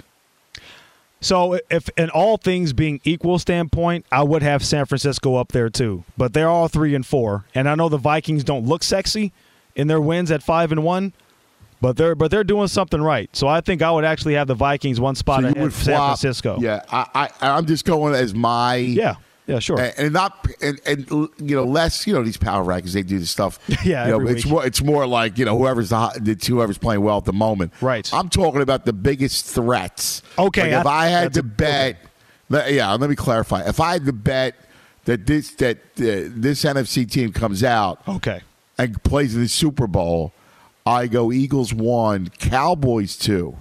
Because I think Dallas I got one eye on them. They look dangerous to me. Yeah. I guess I have to see more of Dak Prescott in this season for me to really buy into him right now. He had one game coming back, and the Lions kept gifting the Cowboys a very short field. Yeah, Dak did not look good. Yeah, he was not sharp. That's my one reservation. It's one game. It's one game. You got to expect that, right? Yeah. But I that's what I mean. Like, I need to see. Like he didn't come back and light it on fire, but like you kind of need to see more games out of him before you feel super comfortable with him coming back. Well, the thing is, we know he can do it. He can put up some big numbers in some big games, So it's just a matter of him getting himself back into a rhythm and doing it. So, to your point, Anthony, I think that's why I would have them second too, because they have the defense. It's not a dominant defense, but it's certainly a good playoff defense. It's a playmaking defense too. If you get Dak in there, who can obviously make more plays in the passing game, Tony Pollard's going to get his chance to shine as the lead back. It looks like this coming weekend, and Zeke's not going to be out for the remainder of the season. So, I mean, if you have a two-headed monster at running back, the offensive line still has some question marks here or there, but they're decent enough. So I'm with you. After Philadelphia, I think I would actually put the Cowboys in at number 2 as well. And then San Francisco, when they're healthy. This is why I said in all things equal, and this is why the goalposts move when you say as far as Super Bowl contenders versus current power rankings. Right. I would absolutely slot San Francisco in there. Right behind the Dallas Cowboys for sure. I don't know what it is about Minnesota. I look at them, and not that they're fake, but I don't know how real a threat they are. And maybe it's Cousins or what. They don't wow you with a lot, despite the fact they have potentially probably the best receiver in the NFL. And Dalvin Cook has lost a half step, but it's still really good. Is their defense that good? So far, they've been solid. They've been very solid. They haven't been dominant. I think they have been better than I thought they'd be. Which was bad. I thought they were going to be a bad team. I thought this was going to be a team that either won or lost games 34-31 every single week. And that hasn't really happened. As a matter of fact, they haven't scored 30 points once. They haven't given up 30 points once. So the defense is actually playing a little bit better than I thought. The offense has been about what I thought they might be, if not a half step worse. So I think offensively, they could potentially be even better. Defensively, I think they're playing about as well as you could have expected. And that's why they have the 5-1 start. Now, granted, their schedule has not necessarily been the greatest either. I want to bring that up to you. So they won 4 in a row, right? They've beaten Detroit, New Orleans. Again, remember that game? That was the game in London. Correct. I think that was Andy Dalton's first start, I believe. Right. They beat the Bears 29-22, and they squeaked past Minnesota, which is Miami, which was a good win because it was on the road. I know that they were, the Tua issue there, but it's still, it's good. The problem is, I don't know who they are. Like the Packer win looks bad now, right? Like it doesn't look as impressive now because Green Bay's in such a bad way. Right. Yeah, and like they've kind of, as you said, they've gotten on. We're kind of reevaluating the first part of the NFL season on strike the schedule for a lot of teams, and I think their defense, they had points against for them is 118, but there's no really there's no real producers on a lot of impact on their defense. Like Zadarius Smith has 5.5 sacks right now, and I think Harrison Smith leads with 2 interceptions, but their efficiency numbers aren't great for their defense. Seems to be that they're getting away with, they give them credit because they're. Well, I'd say they don't have teeth. Like the Figgies, you're right. Like they played well and better than what I think we expect. They haven't given up 30, which I don't care who you're playing in this league. Yeah, that's impressive feat. It is 6-7 weeks, whatever it is. I'm with you. The only thing is, I look at them, I go, do they have enough teeth to make it? Because you got to be able to. I look at Dallas. Say what you want, but Dallas could make a problem for you, right? That defense is a good defense, right? Mm-hmm. The Eagles' defense is a good defense. They have, they just get Robert Quinn, so they add to that, that front, which can make some havoc, can wreak havoc on quarterbacks. So, both those defenses, I think, are better. Obviously, San Francisco's defense, when healthy, is the best. Yeah, there's nothing that Minnesota really does that, sticks out to you. When you're playing the Cowboys, you got to worry about the pass rush and Micah Parsons, but I don't really know what the Minnesota defense really brings to the table where you're just kind of afraid of it. They have a decent pass rush. They don't have a lot of sexy names, like you mentioned Zadarius Smith, but they have other guys like Danielle Hunter and guys like that. They just are, to a certain degree, a bit of a no-name defense and didn't necessarily get a lot of hype coming into the season. It's almost similar to Cincinnati last year. Who knew who all those guys on the Cincinnati defense were? And it was really them that carried them into that Super Bowl run last season. because the defense stepped up and they had really good pass rush and really good defensive back play. So the true test for Minnesota is coming up here pretty soon. I know they have Arizona this weekend, but they go on the road at Buffalo in a couple of weeks, and then they play the Cowboys right after that. So, like, that little 2 games will be kind of a bit of a litmus test to see exactly where they stand. I think even in a loss, if they show themselves well in those games, that'll go a long way in determining how where Minnesota ranks in our power rankings come late November. Great point. Although, that brings it back to, like, Arizona, too. Like, who's Arizona?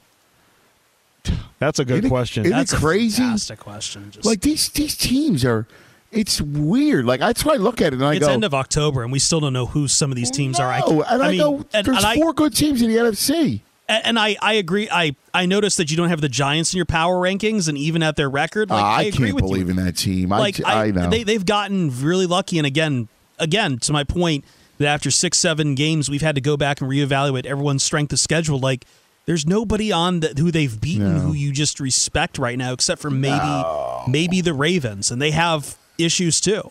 The problem is they're well coached, but they're very well coached, and they've got Saquon Barkley. They've got a really strong rush attack, but like they're letting some guys go, and obviously it's guys like Kadarius Toney hasn't produced for them, but Daniel, like, they're going to hit a wall that eventually Saquon Barkley can't get over, and it's just Daniel Jones back there, and you can't hide him no more. Well, you can't run Daniel Jones 19 times for 100 yards every week that they did last week. Yeah, like, you can't do that all the time. You're not going to, be playing the Jaguars. Yeah, no, but I will at least give the Giants credit. I think they at least earned or deserve a spot in the top of the NFC rankings because of how good they played, especially in the fourth quarter. Like, I think they're allowing the fewest amount of fourth quarter points of any team in the NFL. That does mean something, regardless of who you're playing. You're talking about playing the likes of Lamar Jackson and Aaron Rodgers. That's nothing to sneeze at. Do I think the Giants are going to end up, they're 6-1? Are they going to end up, winning, 13, 14 games? I don't believe so. But the fact that they're sitting at this record at this point in time is a testament to how good of a job Brian Daboll has done these first couple of this first couple of months here in the NFL season. I hear you. Yeah. Hit us with some trending, Fig. All right, well, go back to Major League Baseball for this. Phillies taking Game 1 of the World Series in comeback fashion Friday night. They fell behind 5-0 behind a couple of Kyle Tucker home runs. Then the Phillies rallied back to tie the game at 5 apiece before JT Realmuto gave them the lead with a home run off of Luis Garcia in the top of the 10th. David Robertson allowing a couple of runners to reach base, but was able to complete the save and give Philadelphia the 1-0 series lead in the 6-5 victory. Game 2 scheduled for 8 p.m. Eastern tonight on Fox. Injury news out of the NFL. We mentioned the Cowboys a little bit earlier. Running back Ezekiel Elliott doubtful for Sunday's game against Chicago with a knee injury. Receivers Michael Thomas and Jarvis Landry are out for the Saints in their matchup against Las Vegas. Deebo Samuel of the 49ers will not play against the Rams as he continues to deal with a hamstring injury. In basketball, Portland improved to 5-1 despite not having Damian Lillard in the lineup. They beat Houston 125-111. Milwaukee improving to 4-0 with a 119-108 victory over the Knicks. Wins for Phoenix, Denver, and the 76ers. The Lakers fall to 0-5 on the season after a 111-105 loss to Minnesota. Back to the fellas. You got coming up. I got to get like a couple minutes of hoop talk. You got to give me this LeBron. What is up with him? LeBron's fine. It's not him. It's everything around him. Now he's taking free. He says he's being taken for granted. Oh, sub-tweet, sub-Instagram. That's the part of LeBron I've always been annoyed by. I know. I just, that part of LeBron has always been there, unfortunately. But why? But what's the problem? I just don't even know the problem. All right, we got to take a quick TO. You got to tell me, enlighten me a little bit, Fig. I'll try about what's best. going on with the Lakers. Can I laugh at Ben Simmons? I got to do that a little bit. We're the fellas right here on Fox Sports Radio. There are some things that are too good to keep a secret. Like how your Amex Platinum card helps you have the perfect trip. I'd like to check into the Centurion Lounge. Or how it seems like you always get those hard-to-snag tables. Ooh, yum. And how you get the most out of select can't-miss events. With access to the Centurion Lounge, Resi Priority Notify, and Amex card member benefits at select events, you'll have to share. That's the powerful backing of American Express. Terms apply. Learn more at americanexpress.com/withAmex. Enjoy all your favorite sports like never before at BetMGM. Signing up and playing is so easy. Simply sign up using code Buckeye and receive up to $1,500 back in bonus bets if you don't win your first bet. When you register with BetMGM, you can get instant access to a variety of parlay selection features, live betting options, and the best daily promotions in the business. And with BetMGM at your fingertips, every play and every game matter more than ever. Place your moneyline, prop, and parlay bets with the king of sportsbooks today. Sign up using code Buckeye and receive up to $1,500 back in bonus bets if you don't win your first bet. That's right, up to $1,500. Again, sign up using code Buckeye and receive up to $1,500 back in bonus bets if you don't win your first bet. BetMGM and GameSense remind you to play responsibly. 21 plus and present in Ohio. Subject to eligibility requirements. Rewards are non-withdrawable bonus bets that expire in 7 days. Gambling problem? Call 1-800-GAMBLER in partnership with MGM Northfield Park. That's 1-800-GAMBLER. All right, welcome back, fellas, on a Fox football and baseball weekend. It's a Halloween weekend. All right, couple things I want to get to, but, as we come to you live from the TireRack.com studios, I got to ask you guys a question. Figgy, what's going on with the Lakers? I mean, it just never ends, that drama. It's uncanny. Well, as far as from an on-the-court standpoint, it's a lot of the same issues that they had last season. They can't shoot. They didn't really do anything in the offseason to improve that.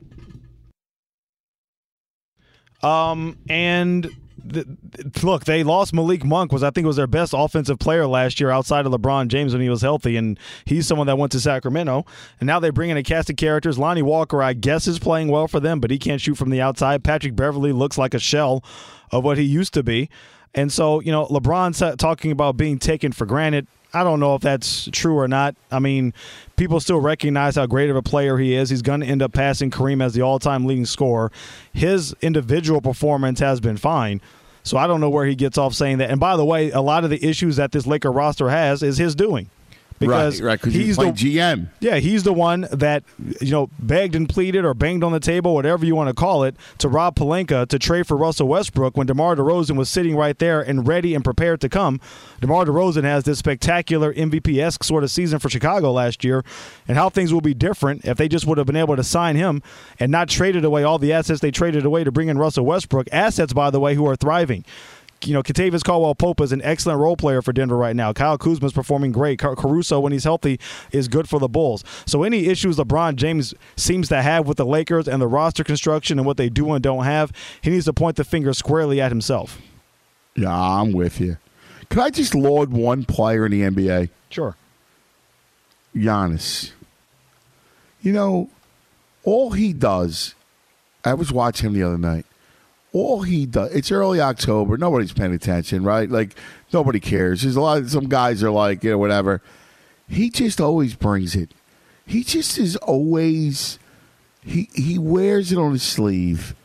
Whatever it is, 4 games, he's averaging close to 35 a game, 6 assists, 14 rebounds. He never cheats you. He plays the game with an incredible joy. He's such a great player, and I just love his effort. He just he's a great superstar. Yeah, and extremely humble, self-deprecating. But to your point, as someone to be that talented, but he also brings it every single night, because it'd be very easy for somebody with his skill level, and his the way that he plays to be able to take a night or two off and still fill up the stat sheet. But to your point, he doesn't cheat. He's been spectacular these first 4 games of the season for Milwaukee. Could be on his way to another MVP year. We'll see. Yeah, I was watching him the other night, and I go, man, that dude is just special. We don't cherish him enough. Yeah, that's the truth. All right, we're going to come back, and I got to get back to a little baseball for tonight's game. All right, we're the fellas right here on Fox Sports Radio. All right, that is us. We are the fellas, broadcasting live from the TireRack.com studios, TireRack.com. We're going to help you get there. An unmatched selection, fast, free shipping, free road hazard protection, over 10,000 recommended installers. TireRack.com, the way tire buying should be. We started the show. I was agog over the Phillies for the first 45 minutes. Probably made a fool of myself, but that's okay. You know how it works when your team is making a run, especially a run that is unexpected. The magic. Every once in a while, a team has magic about them. And Fig, I don't know if you believe in the magic, in the sports magic, but these Phillies have something weird going on, something cosmic going on. Down 5-0 to Verlander, come all the way back. It's white knuckle from the 5th through the 9th inning until JT Realmuto hits the home run in the top of the 10th. And then they got to get out of the jam in the bottom of the 10th.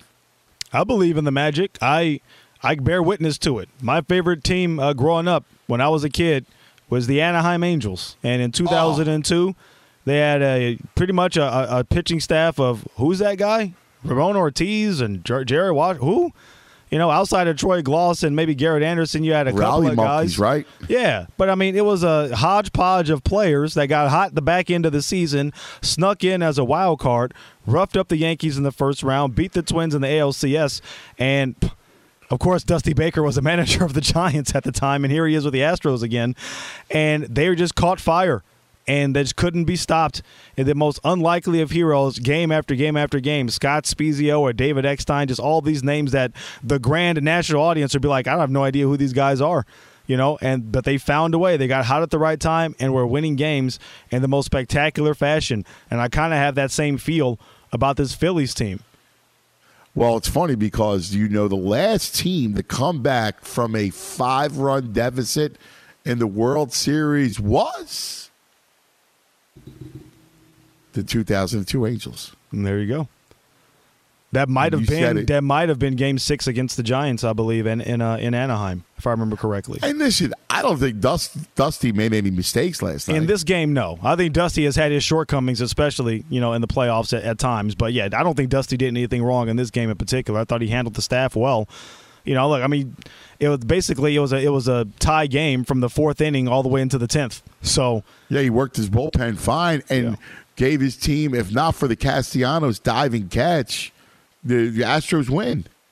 And by the way, that would have been a tough way to lose for the Phillies. I mean, you're talking about a little bloop single by Jose Altuve up at the end of the bat. He thought he flied out. Then he steals second base in a bang-bang play that, you know, had he been called out, they probably would have kept the call on the field as him being called out. And then another just a bloop single that could have been down the right field line, and thankfully Castellanos was able to chase it down. So that would have been a tough way for Philadelphia to be able to lose that game. At least if you're going to give it up, at least give us some solid contact. Yeah, just give up a home run like right. With Realmuto. Yeah, exactly. You know what's nuts? The on the steal, the throw was on the. It actually hit perfect. His leg and went into the glove. It's a perfect throw. It was wild.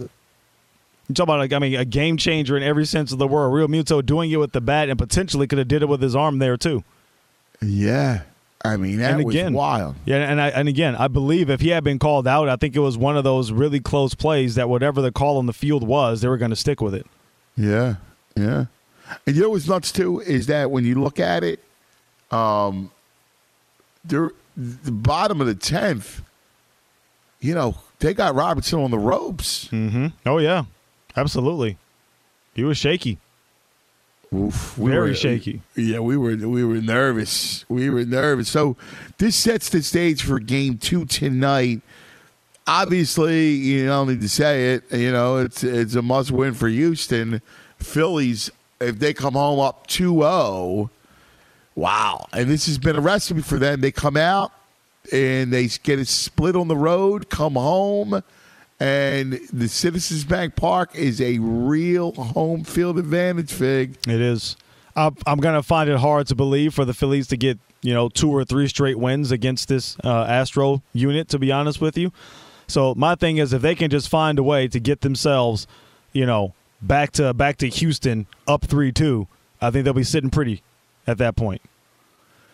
I'm with you. So let me ask you, they got Wheeler going tonight. Yep. Who is their ace? Yes, that's their guy. Most of the Astros have not seen Wheeler. Now, most of the Phillies have not seen Valdez, who has just been spectacular. Yes. Incredible. But Wheeler is the Phillies' ace. How do you kind of handicap this game a little bit? That's hard because as good as Wheeler is, I know how good this Astro lineup, can be. And they jumped out to the big lead on Friday night, and then the bats sort of just, went cold. And look, they were able to get some guys on base a couple of times after that. They just weren't able to punch them in, and I credit the Phillies pitching for that. I think it's going to be vitally important because they had to dip into their bullpen as much as they did. And this really goes for both teams.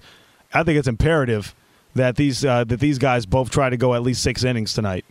Yeah. Because if they don't, and you have to start dipping into that bullpen again, it sets you up for, it really kind of messes up your rotation, your bullpen rotation for at least the first couple of games back in Philadelphia as well. So I think that's the big thing for both teams. Both guys are, look, I know Verlander is the ace for Houston, but Framber Valdez has been, almost as good when it comes to that. So that's like a 1-1-8 sort of situation. So the pressure at this point, is squarely on the shoulders of Houston, and maybe it always was because they were the favorite and they were supposed to win. And Philadelphia has kind of been playing with house money since day one. They had it, and they got to the World Series twice before they had won, right? Correct. So, at some point, you're the Braves of back in the day. To a degree. Yeah, it's certainly getting to that point, and this is something that I said on our local show earlier this week, and it's like for everybody that gives the Dodgers crap for having one championship in this spectacular run they've had over the last decade and putting an asterisk next to it because it was in a bubble, can we not put an asterisk next to the Houston Astros if the only championship they win with this core is in 2017 under, basically trash cans. Yeah, the banging of the trash cans and the stealing of signs? Why can't you use the same metric there? Because they weren't playing on an even playing field at that point in time. Sure, they've made it to the World Series, but they've lost. The Dodgers have made it to the World Series a couple of times and lost, too. So what makes it any different? Why wouldn't you put an asterisk next to the one championship they had and not say the same thing about the Dodger championship in 2020? So if you're going to put an asterisk next to 2020, if these Astros with Bregman, Altuve, there's only 5 guys left, by the way, anyway. You can say they've already reconstructed the roster to a great degree. But if the Bregmans and the Altuves and this group of guys don't win another championship, as far as I'm concerned, 2017 has just as big of an asterisk, if not more of an asterisk. Actually has a bigger asterisk than 2020 because at least 2020 everybody played under the same rules. The Astros are playing under different rules in 2017. I agree. I'm with you. I'm completely with you. So let me ask you this. So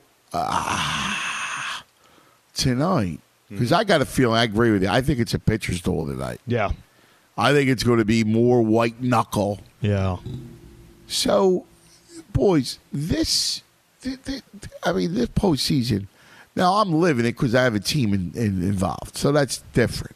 But it's had such great theater. Baseball postseason is the greatest thing in the world. The game, and we've said this before, the game is different in October than it is all season long. It's captivating. It's enthralling. Do you think people are into it? I can't answer the question because A, I'm a nerd, so I'm always into it. Right. And B, now I have a team in, so I'm living. If I told you I had not even thought about football, I mean, you know me when it comes to football.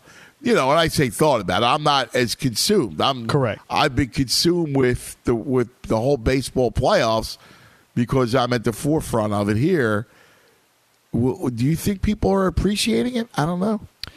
Well, if they're appreciating it, I'm not sure. I do think there's a certain number of people that maybe wouldn't tune in that are now for the hate watch aspect of the Houston Astros, for lack of a better term. I got you. Yeah. I know there was, and I forget exactly what website published this, but there was like a map, and they kind of did a poll, an informal poll of who you're rooting for. Jimmy Shapiro. I saw it. And Texas was the only state that had the Houston Astros.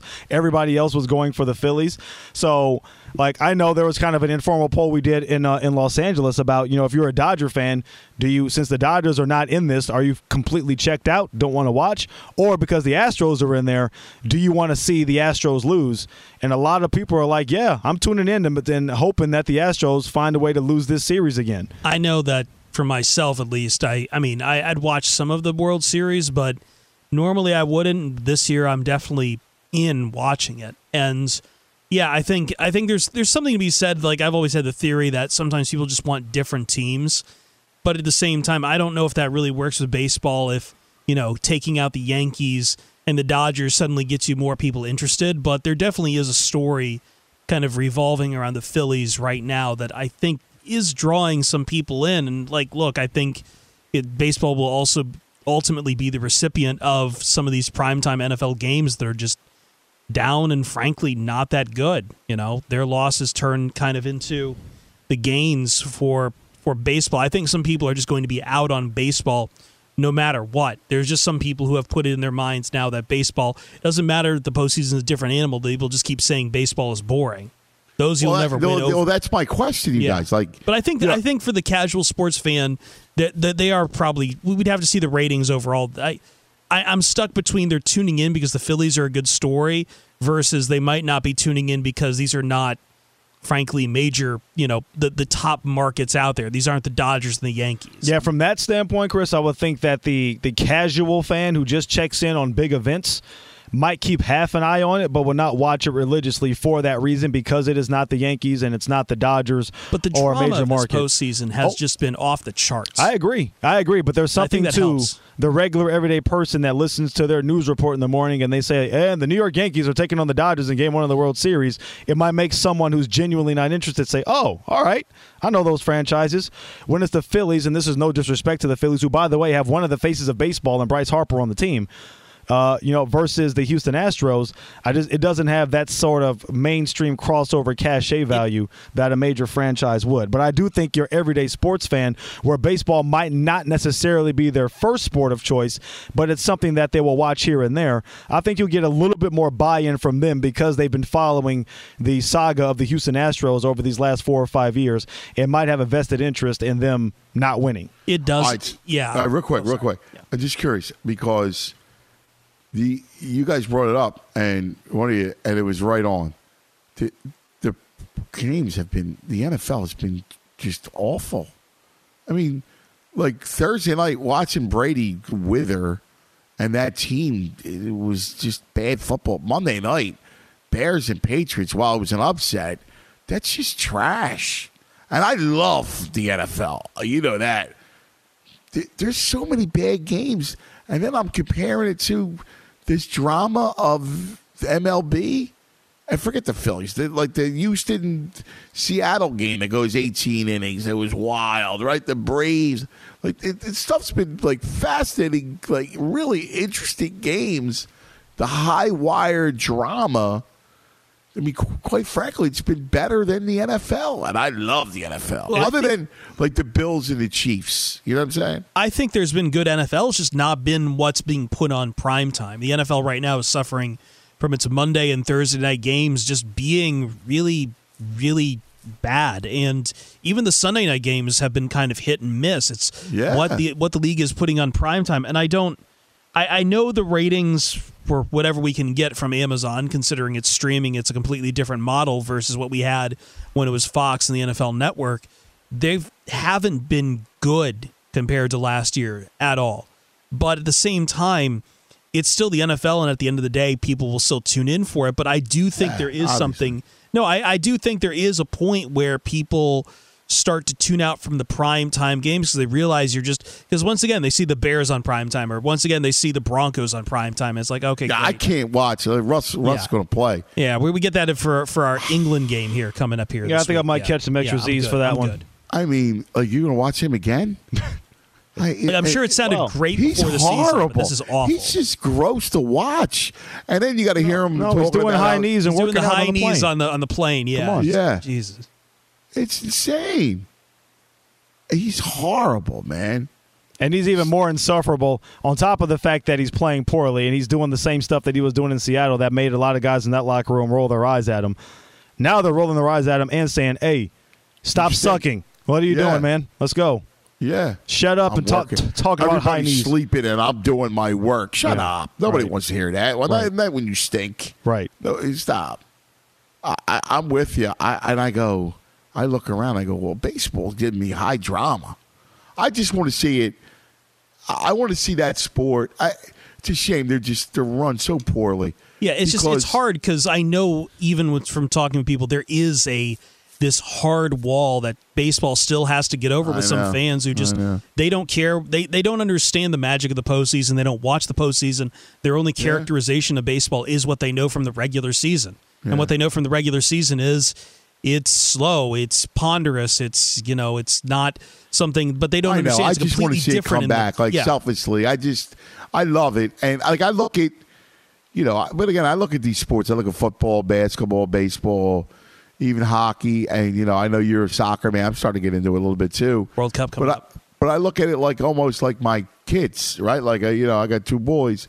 And I can't choose between. I love football, right? But I love baseball. I love basketball. I want to see that. I want to see them all rise, right? So baseball's the one that has been languishing, and it's just been so good. And I got to tell you, the Fox broadcast, and I don't pander, it's tremendous. Joe Davis is terrific, and Smoltz is awesome. He's incredible. John Smoltz. Calling pitches and not in a non-annoying way. He's great.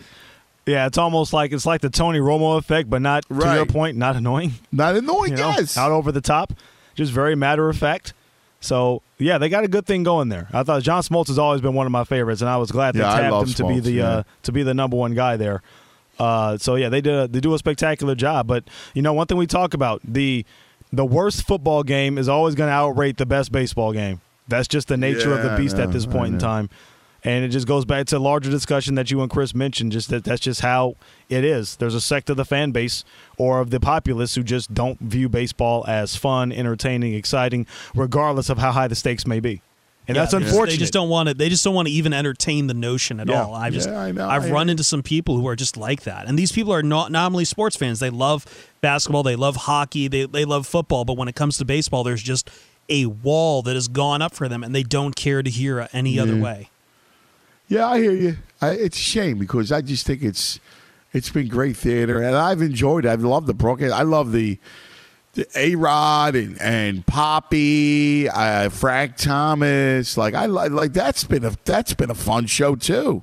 Yeah, it's been very good. It's been very entertaining. They've done a phenomenal job from a presentation standpoint, and the games haven't disappointed either, as you mentioned. And you have one of the favorites, Houston, against an underdog. Who doesn't love an underdog in the Phillies, But I'm with you, bro. And again, I don't know what the returns are on ratings. Obviously, we wouldn't have them for Game 1 yet. That probably won't surface until sometime middle of next week. But I'm hopeful that they're pretty solid. Look. What was it going up against on Friday night? The couple of, early season NBA games? You know what I mean? Right. BYU college games, right. Yeah. No disrespect to the BYU who, my God, fallen off a cliff. Now, I thought it was smart that they stayed away from Sunday. I agree. That was one of the smartest things they could have done. Absolutely. All right, let's take a quick TO. We'll come back and let's hit Sunday. Let's take a look at the NFL and kind of go through a little bit of the slate and what's wrong with Rodgers. We talk about Brady. What about the Packers? And they got a big primetime game Sunday night against Buffalo. Fellas, right here on Fox Sports Radio.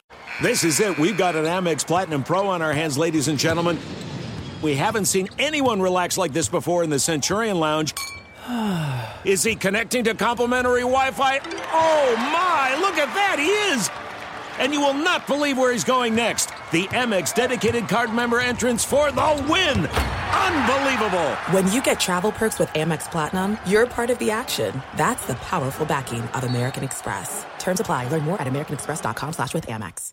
Enjoy all your favorite sports like never before at BetMGM. Signing up and playing is so easy. Simply sign up using code Buckeye and receive up to $1,500 back in bonus bets if you don't win your first bet. When you register with BetMGM, you can get instant access to a variety of parlay selection features, live betting options, and the best daily promotions in the business. And with BetMGM at your fingertips, every play and every game matter more than ever. Place your moneyline, prop, and parlay bets with the king of sportsbooks today. Sign up using code Buckeye and receive up to $1,500 back in bonus bets if you don't win your first bet. That's right, up to $1,500. Again, sign up using code Buckeye and receive up to $1,500 back in bonus bets if you don't win your first bet.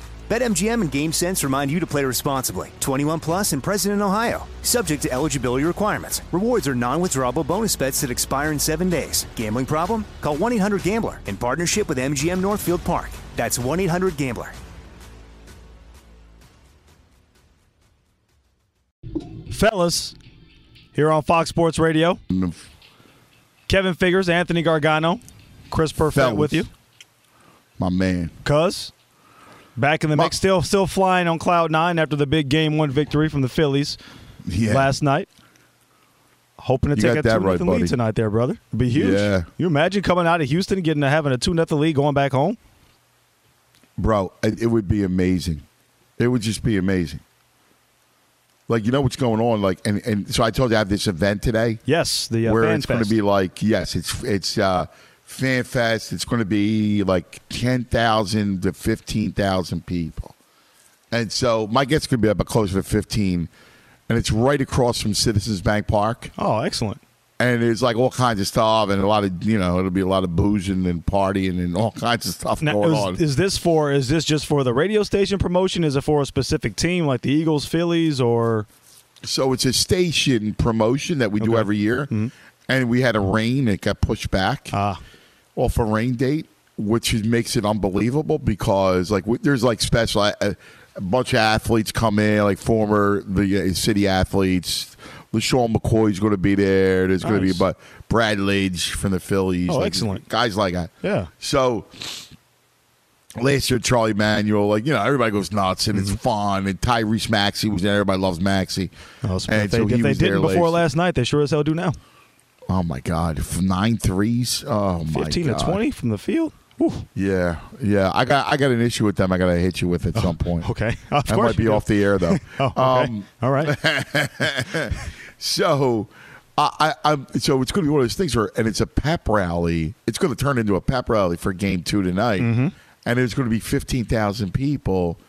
That's the capacity that the place holds. It's like a whole parking lot. It's going to be crazy, and I can only imagine because the town's just completely swept up in this thing, and going into it with Wheeler on the mound. Could you imagine how crazy it'll be if they came home 2-0? Halloween night at Citizens Bank Park? Oh, it'd be insane.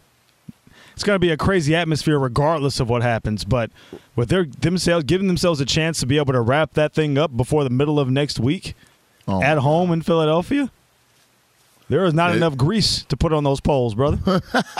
I was there after they won the World Series, so it was a rain game. Harper hits the home run. I got to send you a video. You'll crack up laughing because the guy it hits a home run. Some guy took a video, and I'm jumping up with my cousin like a school kid, and because when he hits the home run, oh my God! And then I was on Broad Street afterwards, and people are partying. It was cool. Everybody's loving on each other. I took the family Saturday night. They were going. They loved it. It was people were singing. It was like rapture. It was like unbelievable. It was so cool. But we have a game coming up Sunday night that I got to ask you about because Aaron Rodgers, Josh Allen is like the great matchup before the season. And now Buffalo is an 11.5-point favorite. So, Fig, hit us with some trending and then let's discuss. All right, well, you're talking about Major League Baseball in the World Series and how wild and crazy Philadelphia is and is going to be later today. Well, that's because they staged an epic comeback on Friday. They fell behind 5-0 in Game 1 of the World Series to Houston. JT Realmuto delivering in the 4th inning to tie the game at 5 and then coming back up at the top of the 10th inning with a home run, giving them a 6-5 victory and a Game 1 win. Despite the Astros threatening in the bottom of the inning, David Robertson being able to put out the fire. Game 2 will be tonight at 8 Eastern on Fox. It will be Framber Valdez for Houston taking on, as Anthony mentioned, Zach Wheeler for the Philadelphia Phillies. Going to the NBA now, Milwaukee improved to 4-0. They are the last remaining undefeated team in the NBA. A 119-108 victory over the Knicks. Anthony Edwards scored 29 points for Minnesota. They defeat the Lakers 111-102. LA falls to 0-5 on the season. We mentioned Tyrese Maxey, 44 points for the 76ers Friday night as they dominated Toronto. Blazers defeating Houston despite Damian Lillard being out of the lineup. Phoenix 4-1 after beating the Pelicans 124-111. And the Cleveland Cavaliers getting 41 points each from Karis LeVert and Donovan Mitchell in an overtime victory over the Boston Celtics. Back to the fellas. All right, that's us. We are the fellas, and it's a Fox Football Saturday coming to you live from the TireRack.com studios. And we got a big game tomorrow. We got a big day tomorrow because we do start in England again with Jacksonville and Russ. And it takes us to the prime time game tomorrow night, Josh Allen against Rodgers. I mean, Aaron Rodgers, Josh Allen, and you go, wow, that's going to be a great one. Green Bay, Buffalo. And then you look at the Packers right now. With defense isn't what it used to be. He's got nobody to throw to. The offensive line is failing him. They can't run the ball with those two guys. He's got no Lazard tomorrow night. Yep. What possibly is going on in Green Bay? We talk about Tampa Bay. Yeah, it's like, how is the spread only 11? When you say all that, it was like, right? I know you never want to lay more than double digits or 2 touchdowns or close to it in the NFL, but I mean, how could you not? Look, based on how these teams are playing right now, Green Bay is, you mentioned Tampa Bay and the issues they're having. We talk about the Rams and their problems. There are tough teams to be able to figure out.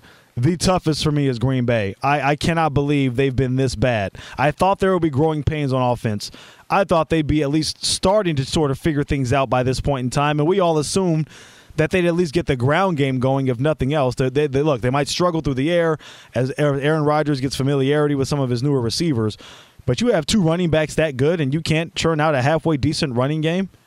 That defense, which a lot of people, me included, thought was going to be one of the best defenses in the NFL this year, and that would actually carry them through the early part of the season, has been terrible. Absolutely terrible in every measure that you can imagine. This is by far, for me, as of right now, the most disappointing team in the NFL based on the expectations, at least that I had for them. I know. Yes, you're so right, Figgy. And there's no light at the end of the tunnel. Or to steal a line from Mike D'Antoni, if there is one, it's a train coming. Like, I don't see anything. Like, what are the positives? What do they have to look forward to say, all right, don't worry, things will get better? Because I really don't see it. And Aaron Rodgers is throwing his teammates under the bus in the media. I mean, that's not going to help. It's supposed to be the team leader. That's not what you're supposed to do out there in the media. So he's not helping his own situation by doing that. Now, do you believe in – they were talking about a generation gap. I heard somebody bring this up. I don't. I mean, is that the issue with Aaron Rodgers, or I don't think so. The fact that he just got nobody to throw to, and he's always been petulant, and so since he has nobody to throw to, he's going to blame other people. I mean, I don't know, and maybe that's the great experiment because he's dealing with it now. Because there have been older quarterbacks. I mean, Tom Brady up until this year, and there's a whole host of issues as to what they're going through. But Tom Brady's been the old man in the room with a bunch of young receivers. Aaron Rodgers' predecessor, Brett Favre, was the old man in the room, and he had young receivers, and had success. So that's not a viable excuse as far as I'm concerned. Yeah, what changed between last year and now, too? Aaron Rodgers was still an older man in that room with some younger receivers, too. Having Devontae Adams helps, but sure, but big time. But if you're supposed to be the great quarterback, one of the greats of all time, which I champion him as, you got to find a way. Put in some extra work with these young kids. Now, if it's one of those, hey, I tried to do some side sessions with them and they don't want to do it, then that's different. I feel like if that was the case, knowing how Aaron has been going off these last couple of weeks, he probably would have said it. So he's not holding any punches, it doesn't seem like. So, look, there's going to be growing pains with young receivers. That's something that you just have to understand. And if you didn't want to deal with it, then you shouldn't have signed that extension with Green Bay and should have asked out this offseason. When Devontae Adams said that, hey, man, I want to go home, I don't want to play in Green Bay anymore. I wanted my grandparents to see me play, so I want to move back closer to home. You should have said, hey, man, do that. I might want to do that too. Or put more pressure on the front office to bring in veterans in the offseason. None of that seemingly happened. So if that was going to be an issue coming into the year, he certainly didn't do anything about that in the offseason to make sure that the Packers did anything to bring in veterans to help him. I agree. I mean, we talked about Green Bay's weapons, and we kept saying, I don't see anything there. How will it affect them?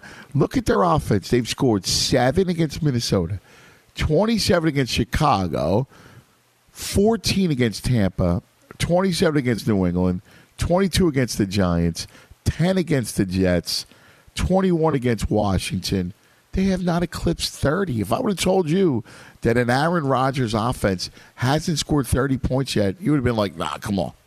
Yeah, I'd say you're out of your mind. Because it's like usually when you have a phenomenal, otherworldly quarterback, usually he finds a way to make the receivers around him good. Now, he might not make them great, but at least they're good and productive.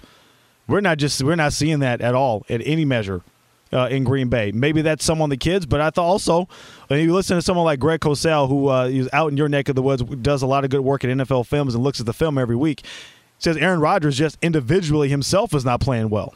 No. And what are we attributing that to? And who's criticizing Aaron?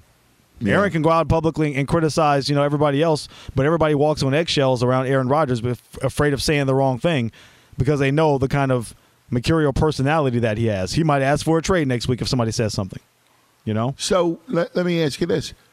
Who is, if I said to you next year, A, Rodgers and Brady are playing, B, just Rodgers, C, just Brady, D, neither. What do you got? I'd say A, both. Both come back, huh? Yes. I think Tom Brady, now who knows how the rest of the season plays itself out, but if he keeps trending the way it's going to trend, they're going to be 500 or just below, probably miss the postseason. Tom Brady's already talked about wanting to play until he's 48, 49, 50, whatever it is. The number changes.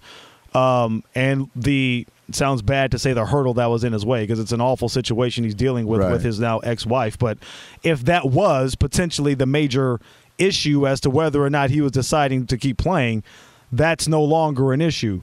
So if he wants to keep playing and somebody wants him to continue to play for them, he's going to play next year. And I feel like both of these guys I think are too prideful to go out playing terribly. So is he in Tampa? Are they both in Bay or are they in Montego Bay? Yeah, see that's the question that I don't know if I can answer right now. I'm not sure because Green Bay at least had a succession plan for Aaron Rodgers. I don't believe that they believe that Jordan Love is the guy, to be honest, at this point. So that's out of the water. And Tampa Bay has never really had a legit, backup plan. I know they drafted a couple of guys the last couple of years, but no one that they thought, hey, we're going to hand the keys to him once it's all said and done. So they really don't have a succession plan at quarterback in place. So they might, it might for Tampa, it might be one of those if they're bad enough and they get themselves in the, teens or something in the NFL draft, take themselves a quarterback and see if Tom is willing to come back for another year or two to bridge the gap. But I firmly believe, to answer your initial question, that Tom Brady and Aaron Rodgers, barring something crazy, injury, whatever, are both going to be back next year. Whether or not they'll still be in Green Bay and Tampa Bay, that I can't answer at the moment. All right, Chris, what do you think? Sorry, so it's basically which one of these? Well, is it A, they're both playing, like Figgy said. B, it's just Brady. C, it's just Rodgers. D, neither are playing next year. I think Brady will still be playing. I think Rodgers will be playing next year, but I don't know if he'll still be playing in Green Bay. The situation seems to be getting just more fuddled up there.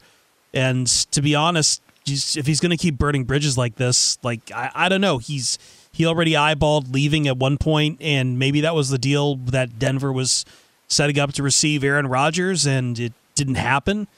But I can't imagine that this situation in Green Bay continues the way it is. He'll either give it up or probably try to find somewhere else. And honestly, some of these issues this year might just because he's just utterly disinterested in this game at this point too. Yeah. At times he's done, and I would agree with that. I mean, Fig, at times he looks like he's not playing. He's not focused. He doesn't look like himself at times. Yeah, and it could be one of those, and that could be part of his frustration coming out with his receivers. And it's like, I've been doing this for too long. I shouldn't have to come in and teach these guys, all that stuff. Yeah. Some guys embrace that and love doing that, and maybe that's something that Aaron Rodgers, to your point, is not interested in doing. So I certainly would get it. I also look at this from the standpoint of the Green Bay Packers. It's like, if Aaron Rodgers is going to play like this, our defense is going to perform this way, at what point in time do you say, you know what, maybe it's time for us to tear this thing down and start over instead of being mediocre? And that's kind of what I was thinking. I could see a scenario where both are playing somewhere else that they're cherry picking the team. That maybe maybe there is Rodgers in San Francisco, or maybe there is Brady somewhere else. Like, at some point, there's a couple good teams out there with no quarterback, with questions at quarterbacks, right? Yeah, who's going to have a lot of money this coming off season? The certain team that's sitting at 6-1 right now with a pretty decent offensive coach, Brian Daboll and the New York Giants. How about that? They find themselves to get them an offensive weapon or two. Get Aaron Rodgers in the mix. Maybe you can draft a quarterback for the future. But if you're the New York Giants with a quarterback whisperer like Brian Daboll, can you imagine if they get some offensive weapons in there with a legit running game with Saquon Barkley at running back? The New York Giants could be a team that could make some noise next year in the offseason if they can find a way to get themselves into the Rodgers sweepstakes. I'm with you. That's a great point. Great point. All right, Fig, this is some trending, my brother. All right. Well, an epic comeback for the Phillies on Friday. They fell behind 5-0 in the fourth, going out of the third inning into the fourth, and they staged a huge comeback. JT Realmuto picking up the two biggest hits of the night for them. The RBI double to tie the game at 5 in the fourth, and then what would eventually be the game-winning home run at the top of the 10th inning. 6-5 will be the final score as the Philadelphia Phillies would take Game 1. Game 2 will be tonight on Fox at 8 Eastern. In the NBA, you had the Timberwolves with a 111-102 victory over the Lakers. LA falls to 0-5 on the season. Blazers are 5-1. Surprisingly, Anthony Simons 30 points for them, 125-111 the final score in their victory over the Houston Rockets. Suns with a victory over the Pelicans. Nuggets 117, Jazz 101. You got the Spurs with a victory over the Chicago Bulls, and Anthony's 76ers a 112-90 victory over the Raptors. How about Tyrese Maxey, 44 points on 15 of 20 shooting from the field. You had victories for the Hawks, Magic, and the Cleveland Cavaliers, who defeated the Boston Celtics in overtime. Back to the fellas. All right, that's us. We are the fellas. We'll come back and take a look at the AFC. Heavy NFC talk today. Let's take a look at the AFC. We'll get back to the World Series. We also have our man, the Big Brain, to take a look at everything from a betting standpoint. All coming straight ahead with the fellas on Fox Sports Radio. From the TireRack.com studios. All right, boys, let's go take a quick look at the AFC for a second. I like the Kadarius Toney move for the Chiefs.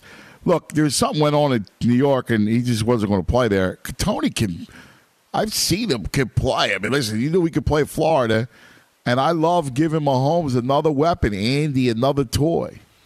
Another guy who can make some plays in a run-after-catch sort of situation, kind of along the lines of Juju Smith-Schuster, though I think he's a little more shifty. So, like to your point, just adds another weapon as if they needed another one.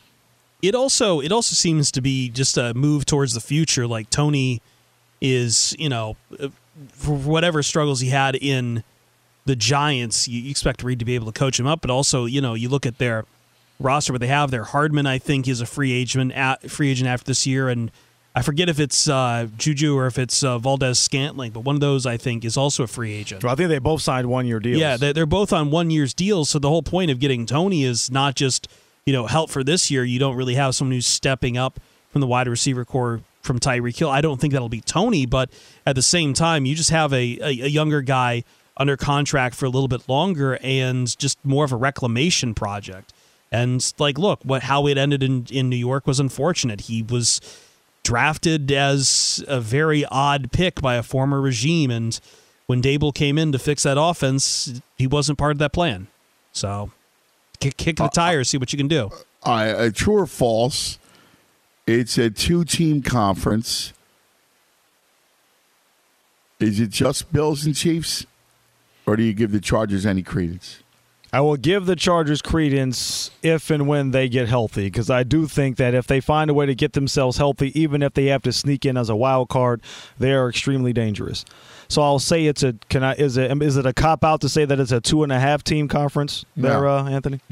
No cop-out. I really wish I could say false on this, because I still, for what the Ravens are, I still expect them to turn things around and get things really rolling, but I don't buy them, man. I think they're phony. Defensively, they just don't have enough. They've been bashed with injuries too. I think it's between Chiefs and Lamar is not improving enough as a passer to be able to carry them in situations where they have to get into offensive shootouts every single solitary week. Yep, and I don't see anybody else. I don't believe in Tennessee. The Colts are a mess. There's nobody else. I mean, the Bengals still can't. They can't protect. Problems. Yeah. Yeah, as explosive as their offense is and can be, and Jamar Chase, who's now hurt for a few weeks now. So that's a big blow to them. That's the thing for them too. Like the one big playmaker they did have, because Joe Mixon isn't doing much because that's a product of the offensive line being terrible. So that's if whatever momentum they had the last few weeks, breaking out of it and scoring some points, it's a giant setback with Jamar Chase being out for a little bit. Yeah, I'm with you. All right, we got a big hour ahead.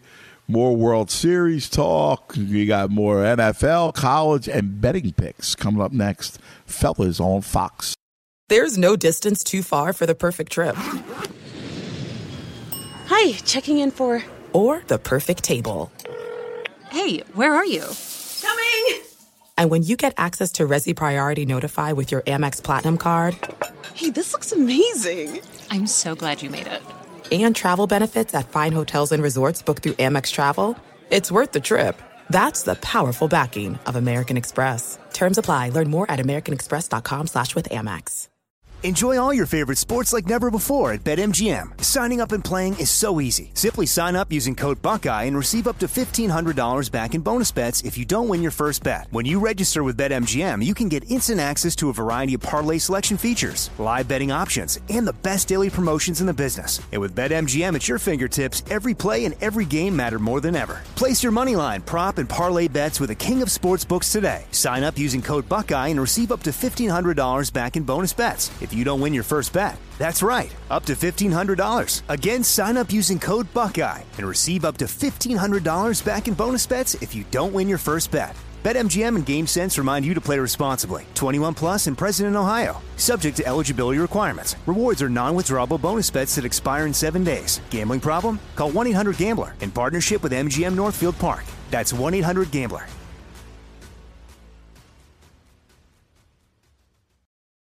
All right, welcome back. It's 8 a.m. in the East, at 5 a.m. in the West, as we're hanging out live from the TireRack.com studios. Don't forget TireRack.com. We're going to help you get there. An unmatched selection, fast free shipping, free road hazard protection, and over 10,000 recommended installers. TireRack.com, the way tire buying should be. What a day, man. What a great, great day. Another day of football, Halloween weekend upon us. And we're going to get to the big brain coming up. Game 2 tonight of the World Series Wheels Up. I was about to say Zach Wheeler, but I was about to go Wheels Up there. Sometimes I morph into my fandom right here against Framber Valdez. I like it. Oh, my God. It's going to be incredible. Hey, we got my man Kenneth Banks driving from Maryland to his hometown of Detroit for his birthday tomorrow. He's going to catch Lions and Dolphins, and then later Pistons Warriors, and we're keeping him company on the drive. So nice. We want to wish Kenneth a happy birthday. Happy birthday, man. That's great. One of your boys, Psycho Chris, a Detroitsman. That's right. Going up there for Lions, Dolphins, and hoping to get another win would be nice. I like Lamar. Yeah, I think Lions are usually good coming off the bye week, but that was kind of a bad matchup for them and just probably one of the worst meltdowns I've seen since Jared Goff has gotten to Detroit. So hopefully, look, they improved their defense quite a bit. It's going to be hard to stop Tyreek Hill, but if they can handle that one problem, then I do kind of like them in the game. I could say it. Figure like the Lions shocked the world tomorrow. Well, I don't know if it would shock the world. I don't know if either team is necessarily lighting the world on fire in recent weeks. The crazy part about the Lions is how well they can move the ball and how often they shoot themselves in the foot at the most inopportune times. It is absolutely amazing. Watching every single snap of that game against the Cowboys last week, it was like, my God. And those last 4 possessions. Yeah, and they had just gotten Josh Pascal, so like their which was their second-round draft pick, their pass rush was actually working pretty very well. And I don't know. They're just a completely different team without DeAndre Swift. So they just he'll be really back. Need Swift to play in this game. He'll be back, and I think that'll out for a huge boost because that means the more carries he has, the fewer passes Jared Goff has to throw. And I think everybody wins there. So yeah. So I also like their prospects in this game too. Yeah, I'm with you. All right, this is your schedule. We always like it because we geek out, we nerd out with our schedule. So let's begin with college football. And we got a great one. Big noon kickoff today on Fox. Ohio State, Penn State. We talked about it a little bit earlier. I think you and I agree, Fig, that, if the game was at night, under the lights, how this Halloween weekend where it's going to be crazy, a whiteout, I give Penn State more of a chance. Yeah, because fluky things happen in those situations. There was a couple of years ago, this exact same situation where Ohio State was 1 or 2 in the nation, went into Penn State, and Penn State bit them. I just don't see that happening here. I don't think Penn State has the horses. Yeah, I agree with you. I mean, you're ranked 13, but you're not. There's 6-1, but it's a little bit of a hollow 6-1. Definitely, absolutely. Is TCU in trouble? West Virginia, they're a 7.5-point favorite. You think they got a shot? No, I know TCU's quarterback has struggled on the road or just in general against West Virginia in his career, but this is a different TCU team. And granted, now TCU has struggled the last couple of weeks. I've had to come back from major deficits against Oklahoma State and Kansas State. But those are two different animals. I mean, Oklahoma State and Kansas State are challenging for the Big 12 crown. West Virginia doesn't even look like a Big 12 team. What are they, 3-2-3 or whatever it is? Yeah. So I don't expect them to have much of a struggle. I think they've kind of gotten the bad jitters out of their system for TCU. They've gotten the scares out. Their next real test is probably going to be in a couple of weeks when they take on Texas. But I don't expect them to have too much of an issue here with West Virginia. No, I kind of agree with you there. I think the same thing. There's a great one also at noon. Syracuse and the Irish. The Q's a 1.5-point favorite against Notre Dame. That's a good game, brother. I'm surprised it's only 1.5. I mean, I know Notre Dame has looked decent a little bit here and there, but Syracuse, and look, one call goes, a roughing the passer call on one play is not a roughing passer call on the other side. I mean, that could be the difference between Syracuse being unbeaten and having upset Clemson last week. So the margins were so thin. That for me, that tells me how good Syracuse actually is. Notre Dame is mediocre, and this is Syracuse at Syracuse. So I'm all over the orange here because they can play defensively for sure, and offensively they can move the ball. Notre Dame leaves much to be desired offensively most weeks. Yeah, they just do. They struggle. The cocktail party, what used to be the cocktail party. It still is, just not in name. You're right. 7-0 Bulldogs against Anthony Richardson and Florida.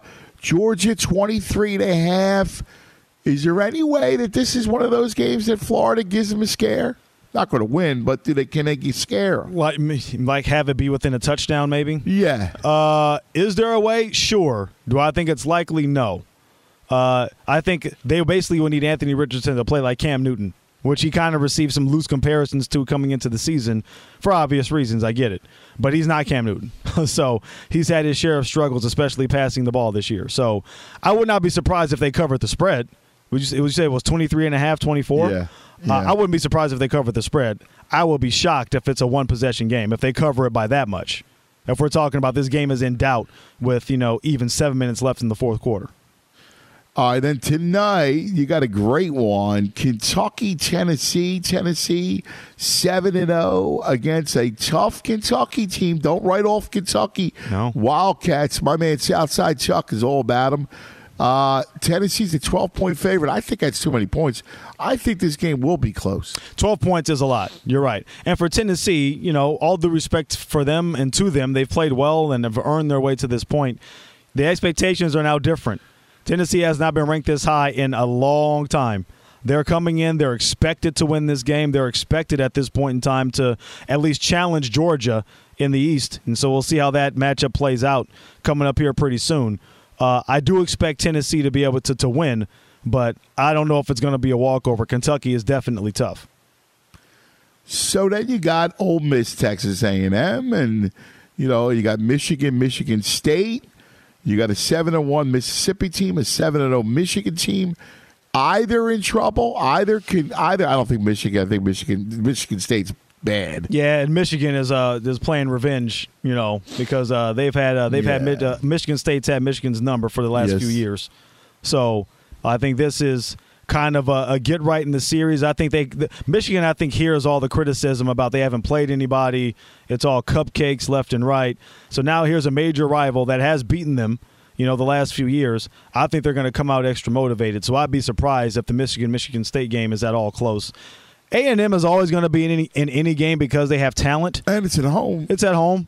But the way Ole Miss can run that ball, man, is ridiculous. That freshman, Judkins, I believe, I was mispronouncing his name. Yeah, man, he can run it. He run is the a rock. baller. So yeah, I agree. And that Texas A&M offense is, my God. so just based on that, I have to go with Ole Miss. All right, so that's your college slate for today, the big games that we'll be watching. And then, of course, it takes us into the World Series Game 2. And this is a great matchup. Wheeler versus Framber Valdez, the prize lefty for the Stros, must win for the 106-win Astros against the 87-win Phillies. Wow. Wheeler's an ace. What are you looking at, Vic? What do you think? I'm too close to it. I'm greedy. I want to go home 2-0. Well, one thing I'll say is the Phillies better not try to make a habit out of getting down 5-0 to Houston. So yeah. I'll say that. I think they were very fortunate, lucky, whatever word you want to use, to get down 5-0 against a Hall of Famer in Justin Verlander. If that happens against Framber Valdez, I don't know if I necessarily see a comeback coming. Now, the fact that neither team, and correct me if I'm wrong, neither team has seen either pitcher, correct? Right. So usually that goes one of two ways. You either dominate or you get lit up the first couple of innings. So that's going to be the interesting part for me in this one. Who was able to get to the starter and more importantly, get to the bullpen first, because both bullpens are taxed. Both teams, I believe the Phillies used 6 pitchers on Friday and the Astros used 7. So you're using up a lot of arms. That's it. And Phillies dipped all their good ones. Yeah, both teams used all their best relievers. Every one of them. Yeah, the Phillies even dipped into their starting rotation with Suarez. Yeah. So it is vitally important that these guys, whoever's going to win is going to get a quality start, and I mean quality as in going deep into the 6th and maybe even into the 7th inning to save that bullpen. So that's going to be the all-important factor here. And I think you mentioned this earlier. I can absolutely see this being a pitcher's duel type of game. This can be one of those 1-0, 2-1, 3-2 type of games. And at that point in time, I honestly don't know even know who that favors, because both teams have had spectacular bullpen performances. Both teams can change a game with one swing of the bat because they have that kind of power, whether it's Alvarez for Houston or obviously Bryce Harper, Rhys Hoskins, those kind of guys for Philadelphia. So it's a tough one to handicap because you have 2 dominant starting pitchers and 2 really a Houston lineup that has been spectacular all season long, and a Philly lineup that's really found itself since the postseason has started. I'm with you, brother. Completely with you, man. So if I were a gambling man, and I'm not, I would not touch this game. So yeah. That's the way that I would put it. I agree, and I wouldn't look at it from an Astro standpoint at all, because I think they can easily lose this game. People go, well, the favorite, the mighty Astros, and I heard all this talk about how the Astros this thing was a mismatch. That Mad Dog Russo, Astros in 4. I think Astros in 4. And I'm like, get the hell out of it, dude. You're not paying attention. I will say, even if Houston goes down 0-2, I still don't think they're out of it. Because I think they're that deep, they're that good, they're that resilient. Yeah. So it will be huge, absolutely, for Houston if they can go up, or excuse me, for the Phillies if they can go up 2-0 in the series. But by no means, if the Astros lose and go down 0-2, are they out of the series. No, but We've seen them go through certain runs of adversity before. I mean, you mentioned the Seattle closeout game where I think they got out to a big lead. Seattle chipped away, came back. They were able to come back and fight their way back into it. So, just something to monitor there, cuz that's all. Yeah, no, you're right. Listen, I feel you. I just want to get them back into the House of Horrors Monday night. The Asylum. People are crazy too, man. People going to come in dressed up. Oh yeah. I was talking to A-Rod and over the weekend. He's like, dude. He goes. I've never seen anything like it. He goes, this is unbelievable. He said, you got to get them to like me, so I can. I love this place. Good luck with that. I had him on my local show, and he was throwing bouquets at the fights. I go, listen, A-Rod's a friend of ours, all right?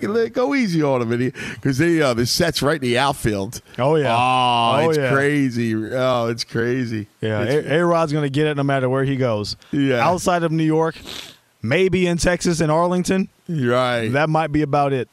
Yeah. Seattle. Yeah. Yeah, Seattle. And there's so many generations removed from him being there. Do they even remember him playing for Seattle at this? Yeah, you know what? Prior to this year, the last time they made the playoffs, A-Rod was on the team. So there you go. Yes. All right, let's take a quick TO. We'll come back, and we're going to be hanging out.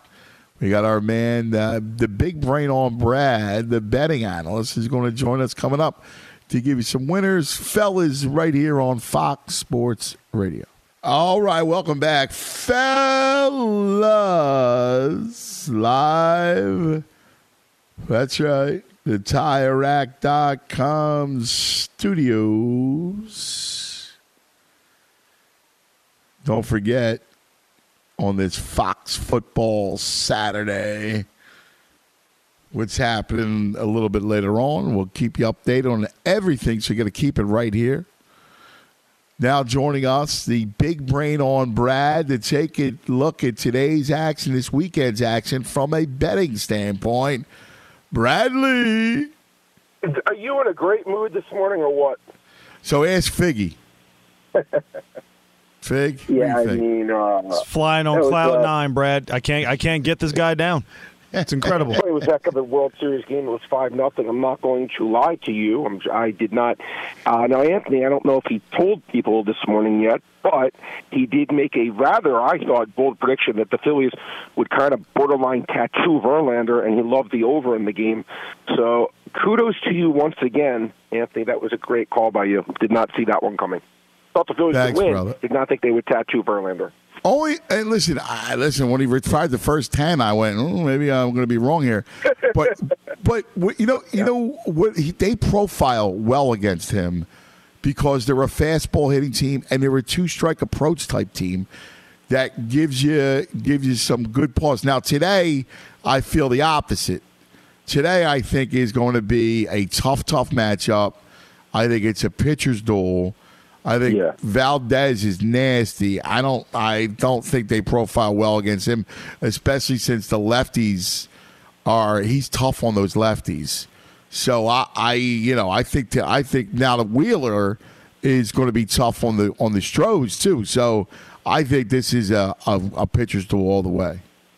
Yeah, look, I think I agree with you 100%, and people don't understand. I don't think, because they're not as big a name. Verlander's a big name, but Valdez has been a really consistent, good pitcher for this Houston team, and he's a guy that is almost they can really count on. And I agree. I think it's going to be hard for Philadelphia to score tonight. I do. I really, really do. But look, we'll see. But Zach Wheeler, in my opinion, Anthony, you've been following obviously the Phillies as close as anyone. In the postseason, I think he's, in my opinion at least, he's been the guy I trust a lot more, or I should say not a lot more, but more than Aaron Nola.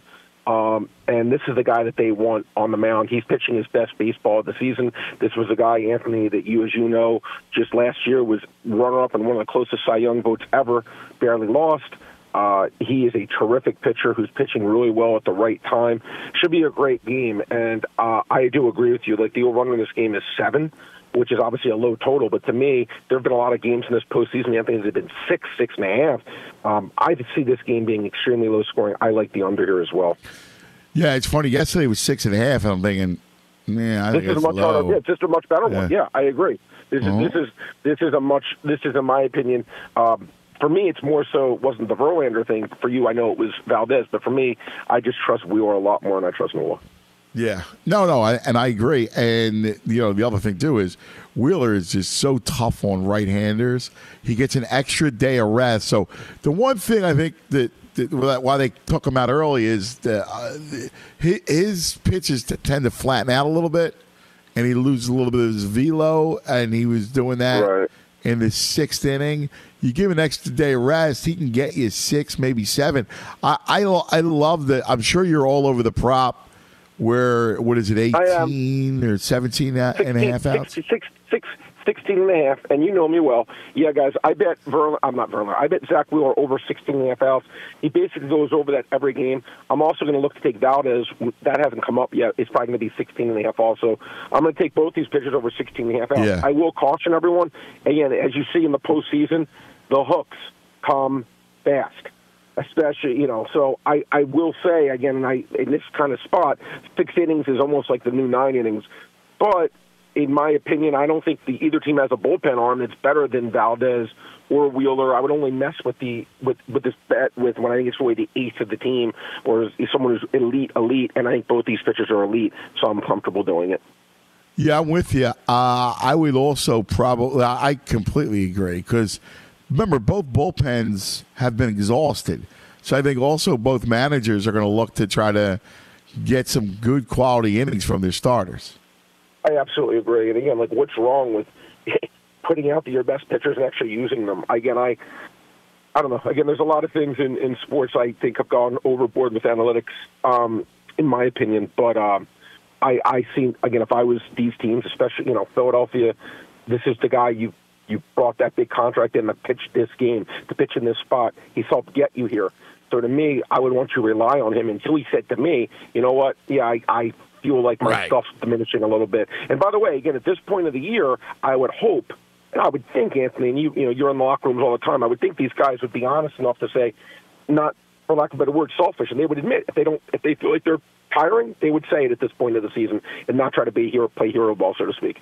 Yeah, I'm with you on that. I probably also look at some of their strikeout totals over too. I think.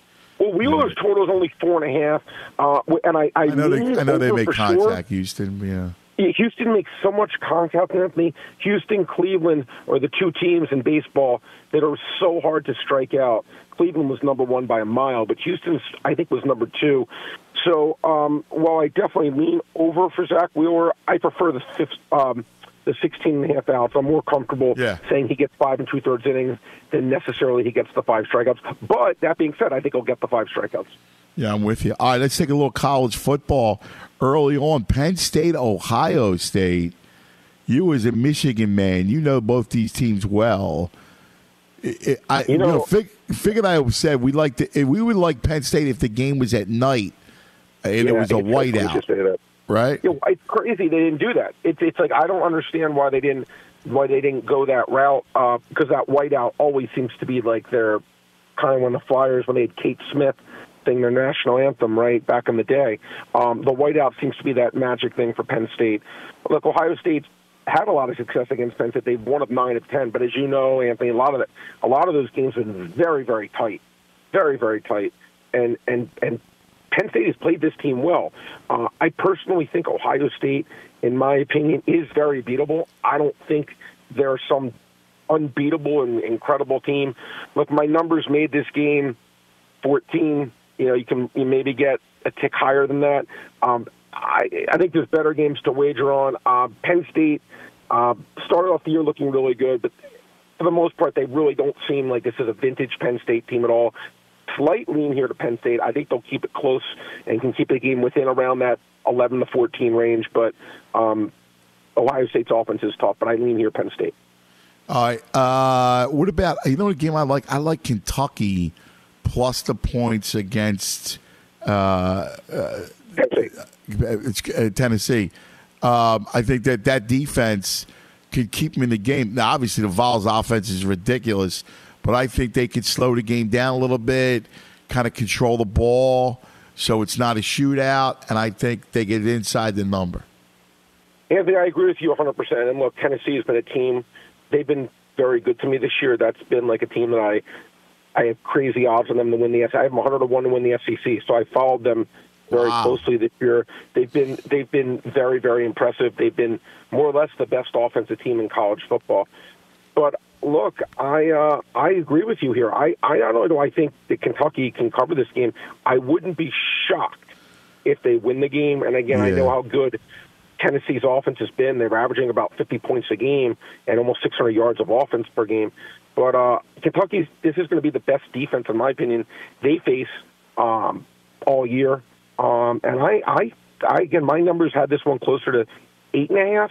So, you get a lot more than that. I like Kentucky here, and I think the line's just a little bit too high against a very good Tennessee team. How about, let me ask you a question. Is Georgia, is that just a route piece today, or is it? It should be. Yeah, it should be. I mean, look, it's funny. Florida, when the first started out year, but Richardson is a dynamic player, but he's really not a great passer. I mean, they really just isn't. And Georgia, look, they've probably been right up there as the most consistent team this year. In reality, look, this is a big number. My numbers made this like 23. It's a little less than that, but I lean here slightly in the Georgia. I think they can cover this number. It's obviously a rivalry game that they play every single year. But this Florida team, I just don't trust them to get it done. And I think Georgia offensively will kind of have their way with, in my opinion, a very limited Florida defense. And I don't trust Florida's passing game to be able to score enough here. So I lean here Georgia. All right. I'm just curious because the Fig loves Syracuse. I think he's on to something. You like the Qs against the Irish? Well, look, Syracuse. Yeah, I think Syracuse is going to win that game. My numbers made Syracuse. I have Syracuse win this game. Yeah, I have Syracuse 2 points better here. Look, this has been a great story, and that was a tough one. I don't know if you saw how they lost the game to Clemson with I don't know if you saw that. They had a horrible roughing penalty that was I thought was not fair, and it cost them the game. Syracuse has played the harder schedule. They were outgained in the game, and they theoretically, Clemson, should have won in that aspect. But this has been a very consistent Syracuse team, and to me, look, I think Syracuse is going to win this game. I do. I lean Syracuse here. I think they're the better team than Notre Dame. All right, sit tight. Even with that tough emotional loss last week. I know the Fig likes it. Sit tight because we want to get to the NFL. But Fig, I know you like that. You're all over Syracuse, and then you guys two great minds right here.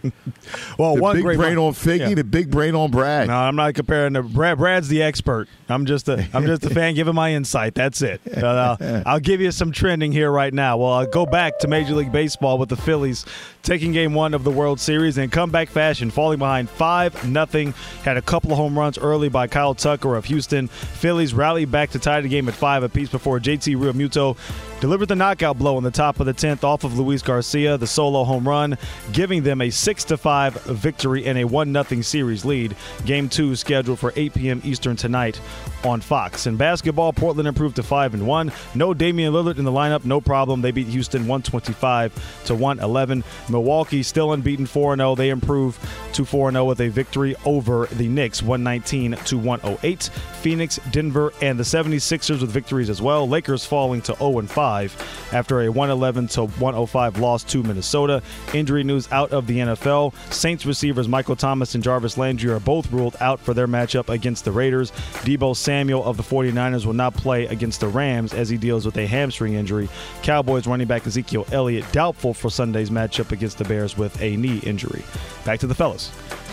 All right, that's us. Thanks, Fig. We are the fellas, and don't forget, keep it right here on Fox Sports Radio, football fans, because we got Countdown to Kickoff presented by BetMGM every Saturday and Sunday, 3 hours before kickoff. Tune in this morning at 9 Eastern, Sunday, tomorrow at 10 Eastern, as we take you live all the way to kickoff on Fox Sports Radio and the iHeartRadio app, all presented by BetMGM.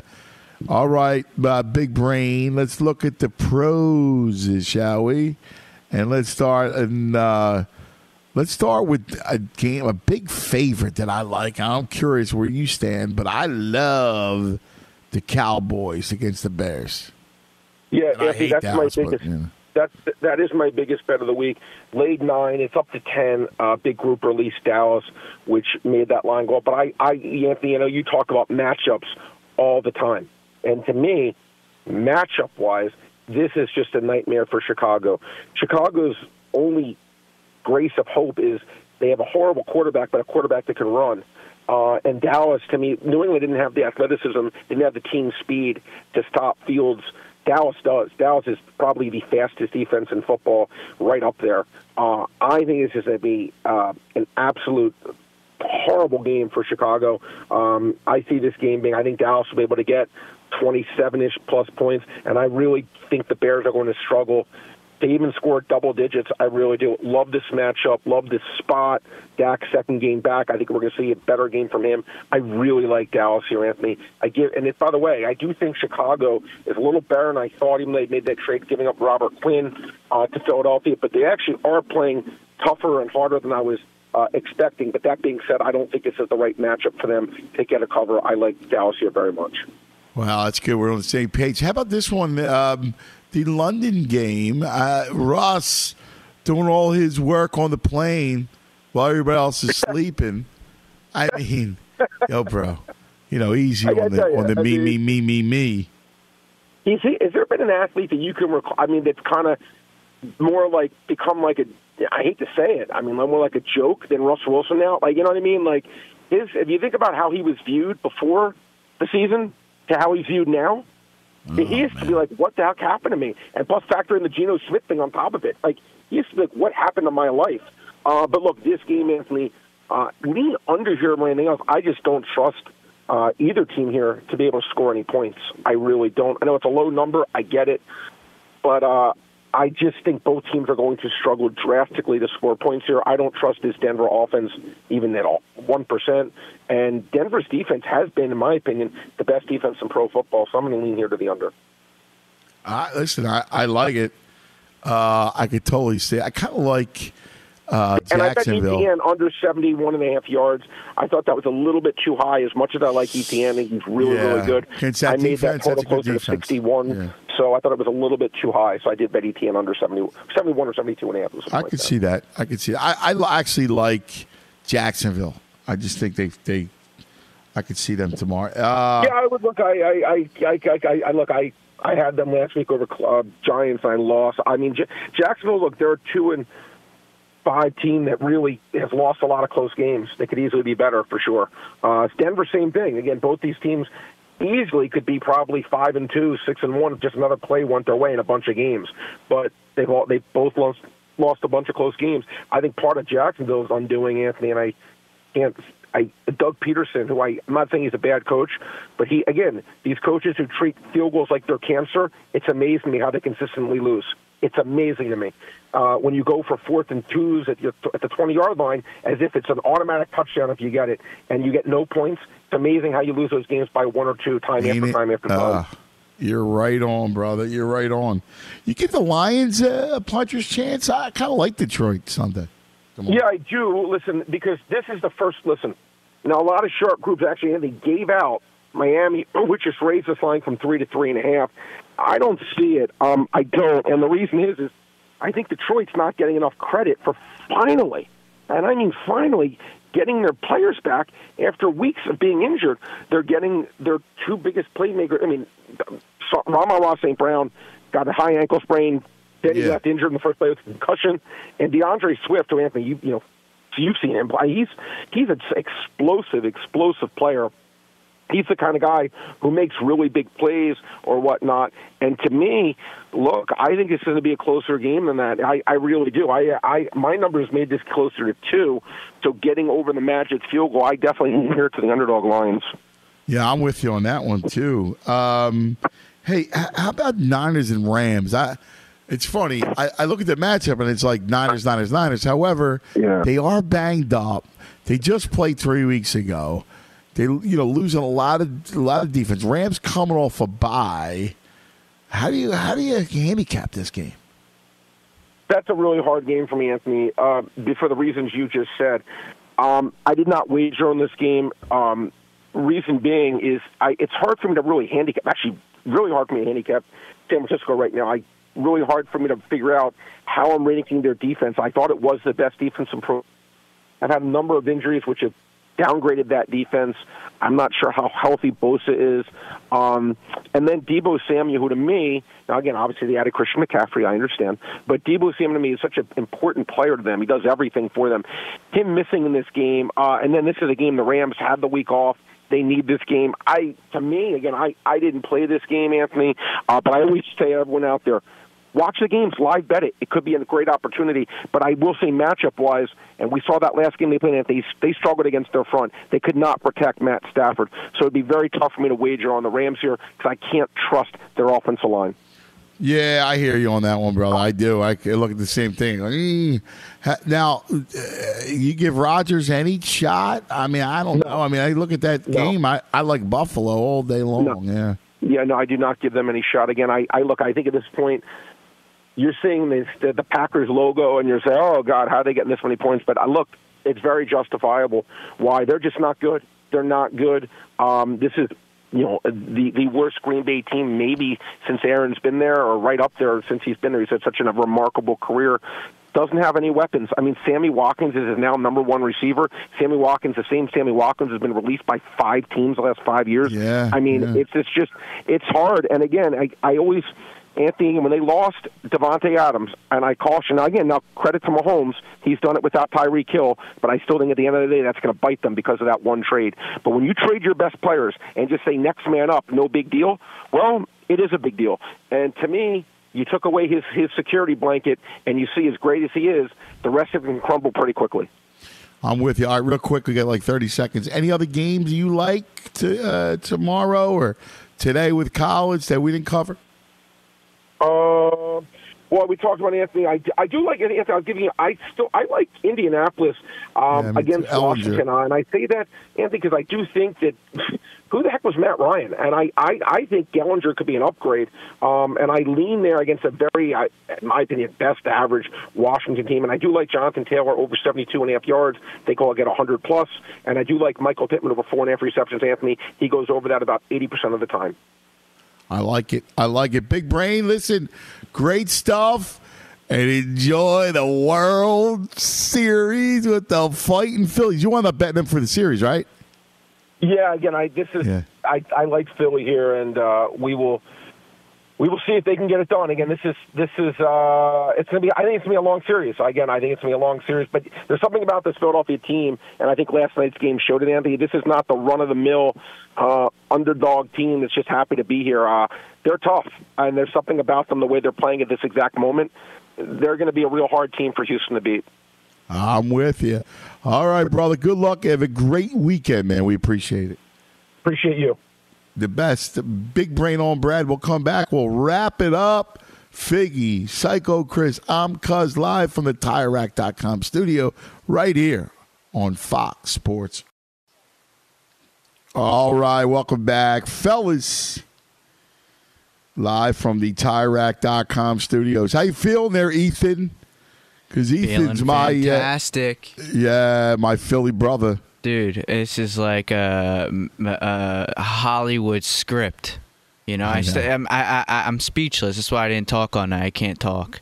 I figure you're worn out, dead, like everybody else. I don't know what's going on. I'm writing the script. I'll let you know when it's done. Well, of course. You guys got to save some, man. You need 3 more wins here.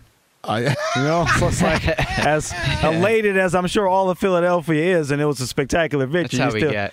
Job's not done, as a Philly great Kobe Bryant said back in the day. You're right on, Fig. Listen, that's why I need you to ground us. You know what I mean? Like, you know what? You're a great sportsman, because people know I was sharing videos with Figgy over this run, like being there and at the game and stuff, and You know, I know you appreciate this stuff because you love sports the way I love sports. Like it's that we can channel that almost childlike exuberance over it. You see a video and there's 60-year-old men, falling over like they're children. Oh, the elation over the Bryce Harper home run. I mean, it was really a sight to see. That's spectacular. That's what sports is all about, man. That's why we do this. It's true, man. It's so nuts. It's like insane. We love it. We love every piece of it, every second of it. And that's why this whole thing. And listen, you're right about one thing. The Astros are good, and they're not going to go away quietly. And, even I look at tonight in Game 2 with Framber Valdez and Wheeler, as much as I feel good about, the Phillies having their ace on the mound, Valdez is not a good matchup for the Phillies. No. And if they win, if the Astros come back and they win, it's great that they got 1-1, but I still think this series is probably going to go 6 or 7. Yeah, it has 6 or 7 written all over it. I guess the only fear or issue for the Phillies is the starting depth. Because after 1 and 2, then you start getting a little bit like, whereas Houston has kind of the lights-out bullpen. They can light you up offensively. So it's almost as if you're the Phillies, you need to maximize as many opportunities to win these games with Nola and with Wheeler starting as you possibly can. Now, I will say this, Ranger Suarez has been really good. Yes. And he's good at home. And although last night came in relief because it was, and he's eerily calm. Yes. For a young pitcher. You see how poised he is? Very much so. And doesn't get rattled easily either. So, and to have the versatility to be able to start and came out of the pen to help close out the last series as well against the Yankees. Yeah. Yeah. So to have that versatility certain is a good attribute to have. But to your point, I mean, again, that Houston pitching staff is pretty nasty. Pretty dominant. So it's going to be great. It's fun. I'm glad everybody's enjoying it. And I hope people are enjoying it. And we got a lot of football over the weekend. The one game you're excited about, Fig? Well, if I'm going to be selfish, I want to see the Raiders get back on track here and keep that winning going and keep Josh Jacobs get that fire behind him against New Orleans. Love it. That's what I'm looking forward to. We love you guys. Have a great week. At Bet365, we don't do ordinary. We believe that every sport should be epic. Every home run, every hit, every inning, every play. From the moments that are legendary to the ones that fly under the radar. Whether it's a walk-off grand slam or a base hit to center field. Whatever the sport, whatever the moment. It's never ordinary at Bet365. 21 plus only. Must be present in Ohio. If you or someone you know has a gambling problem and wants help, call 1-800-GAMBLER. When you drive a vehicle so reliable it's backed by a 10-year, 100,000-mile limited warranty, you stop thinking about what you can't do and start doing what you never thought possible. Visit your local Kia dealer today to see what you're capable of in a vehicle that inspires confidence around every corner. Kia, movement that inspires. Call 800-333-4KIA for details. Always drive safely. Limited inventory available. Warranties include 10-year, 100,000-mile powertrain and 5-year, 60,000-mile basic. Warranties are limited. See retailer for details. I'm Diosa. And I'm Mala. We are the creators of Locatora Radio, a radiophonic novela, which is a fancy way of saying a podcast. Welcome to Locatora Radio, Season 9. Love at first listen. We're older, we're wiser, and we're podcasting through a new decade of our lives. This season, we're falling in love with podcasting all over again. And getting to the heart of our stories. We're going places we've never gone before, and we're bringing you along with us. With new segments, correspondence, and a brand new sound. Season 9 is kicking off with an intimate interview with Grammy Award-winning singer-songwriter Natalia Lafourcade. What's giving you hope right now? Well, when I see what music does to people, it gives me a lot of hope. If you liked Locatora before, you're going to love Season 9. Subscribe to our show and you'll see why Locatora is your prima's favorite podcast. Listen to Locatora Radio as part of the My Cultura Podcast Network, available on the iHeartRadio app, Apple Podcasts, or wherever you get your podcasts. Do you love Selena? Like, really love? Whether you saw her live, saw the movie as a kid, or saw her looks all over TikTok, there's no shortage of reasons to stan the Queen of Tejano. And Stan Weeju over 3 whole episodes of our podcast, Becoming an Icon. We're reminiscing as lifelong Selena fans, sharing hot takes and telling her story. Listen to Becoming an Icon on America's #1 podcast network, iHeart. Open your free iHeart app and search Becoming an Icon.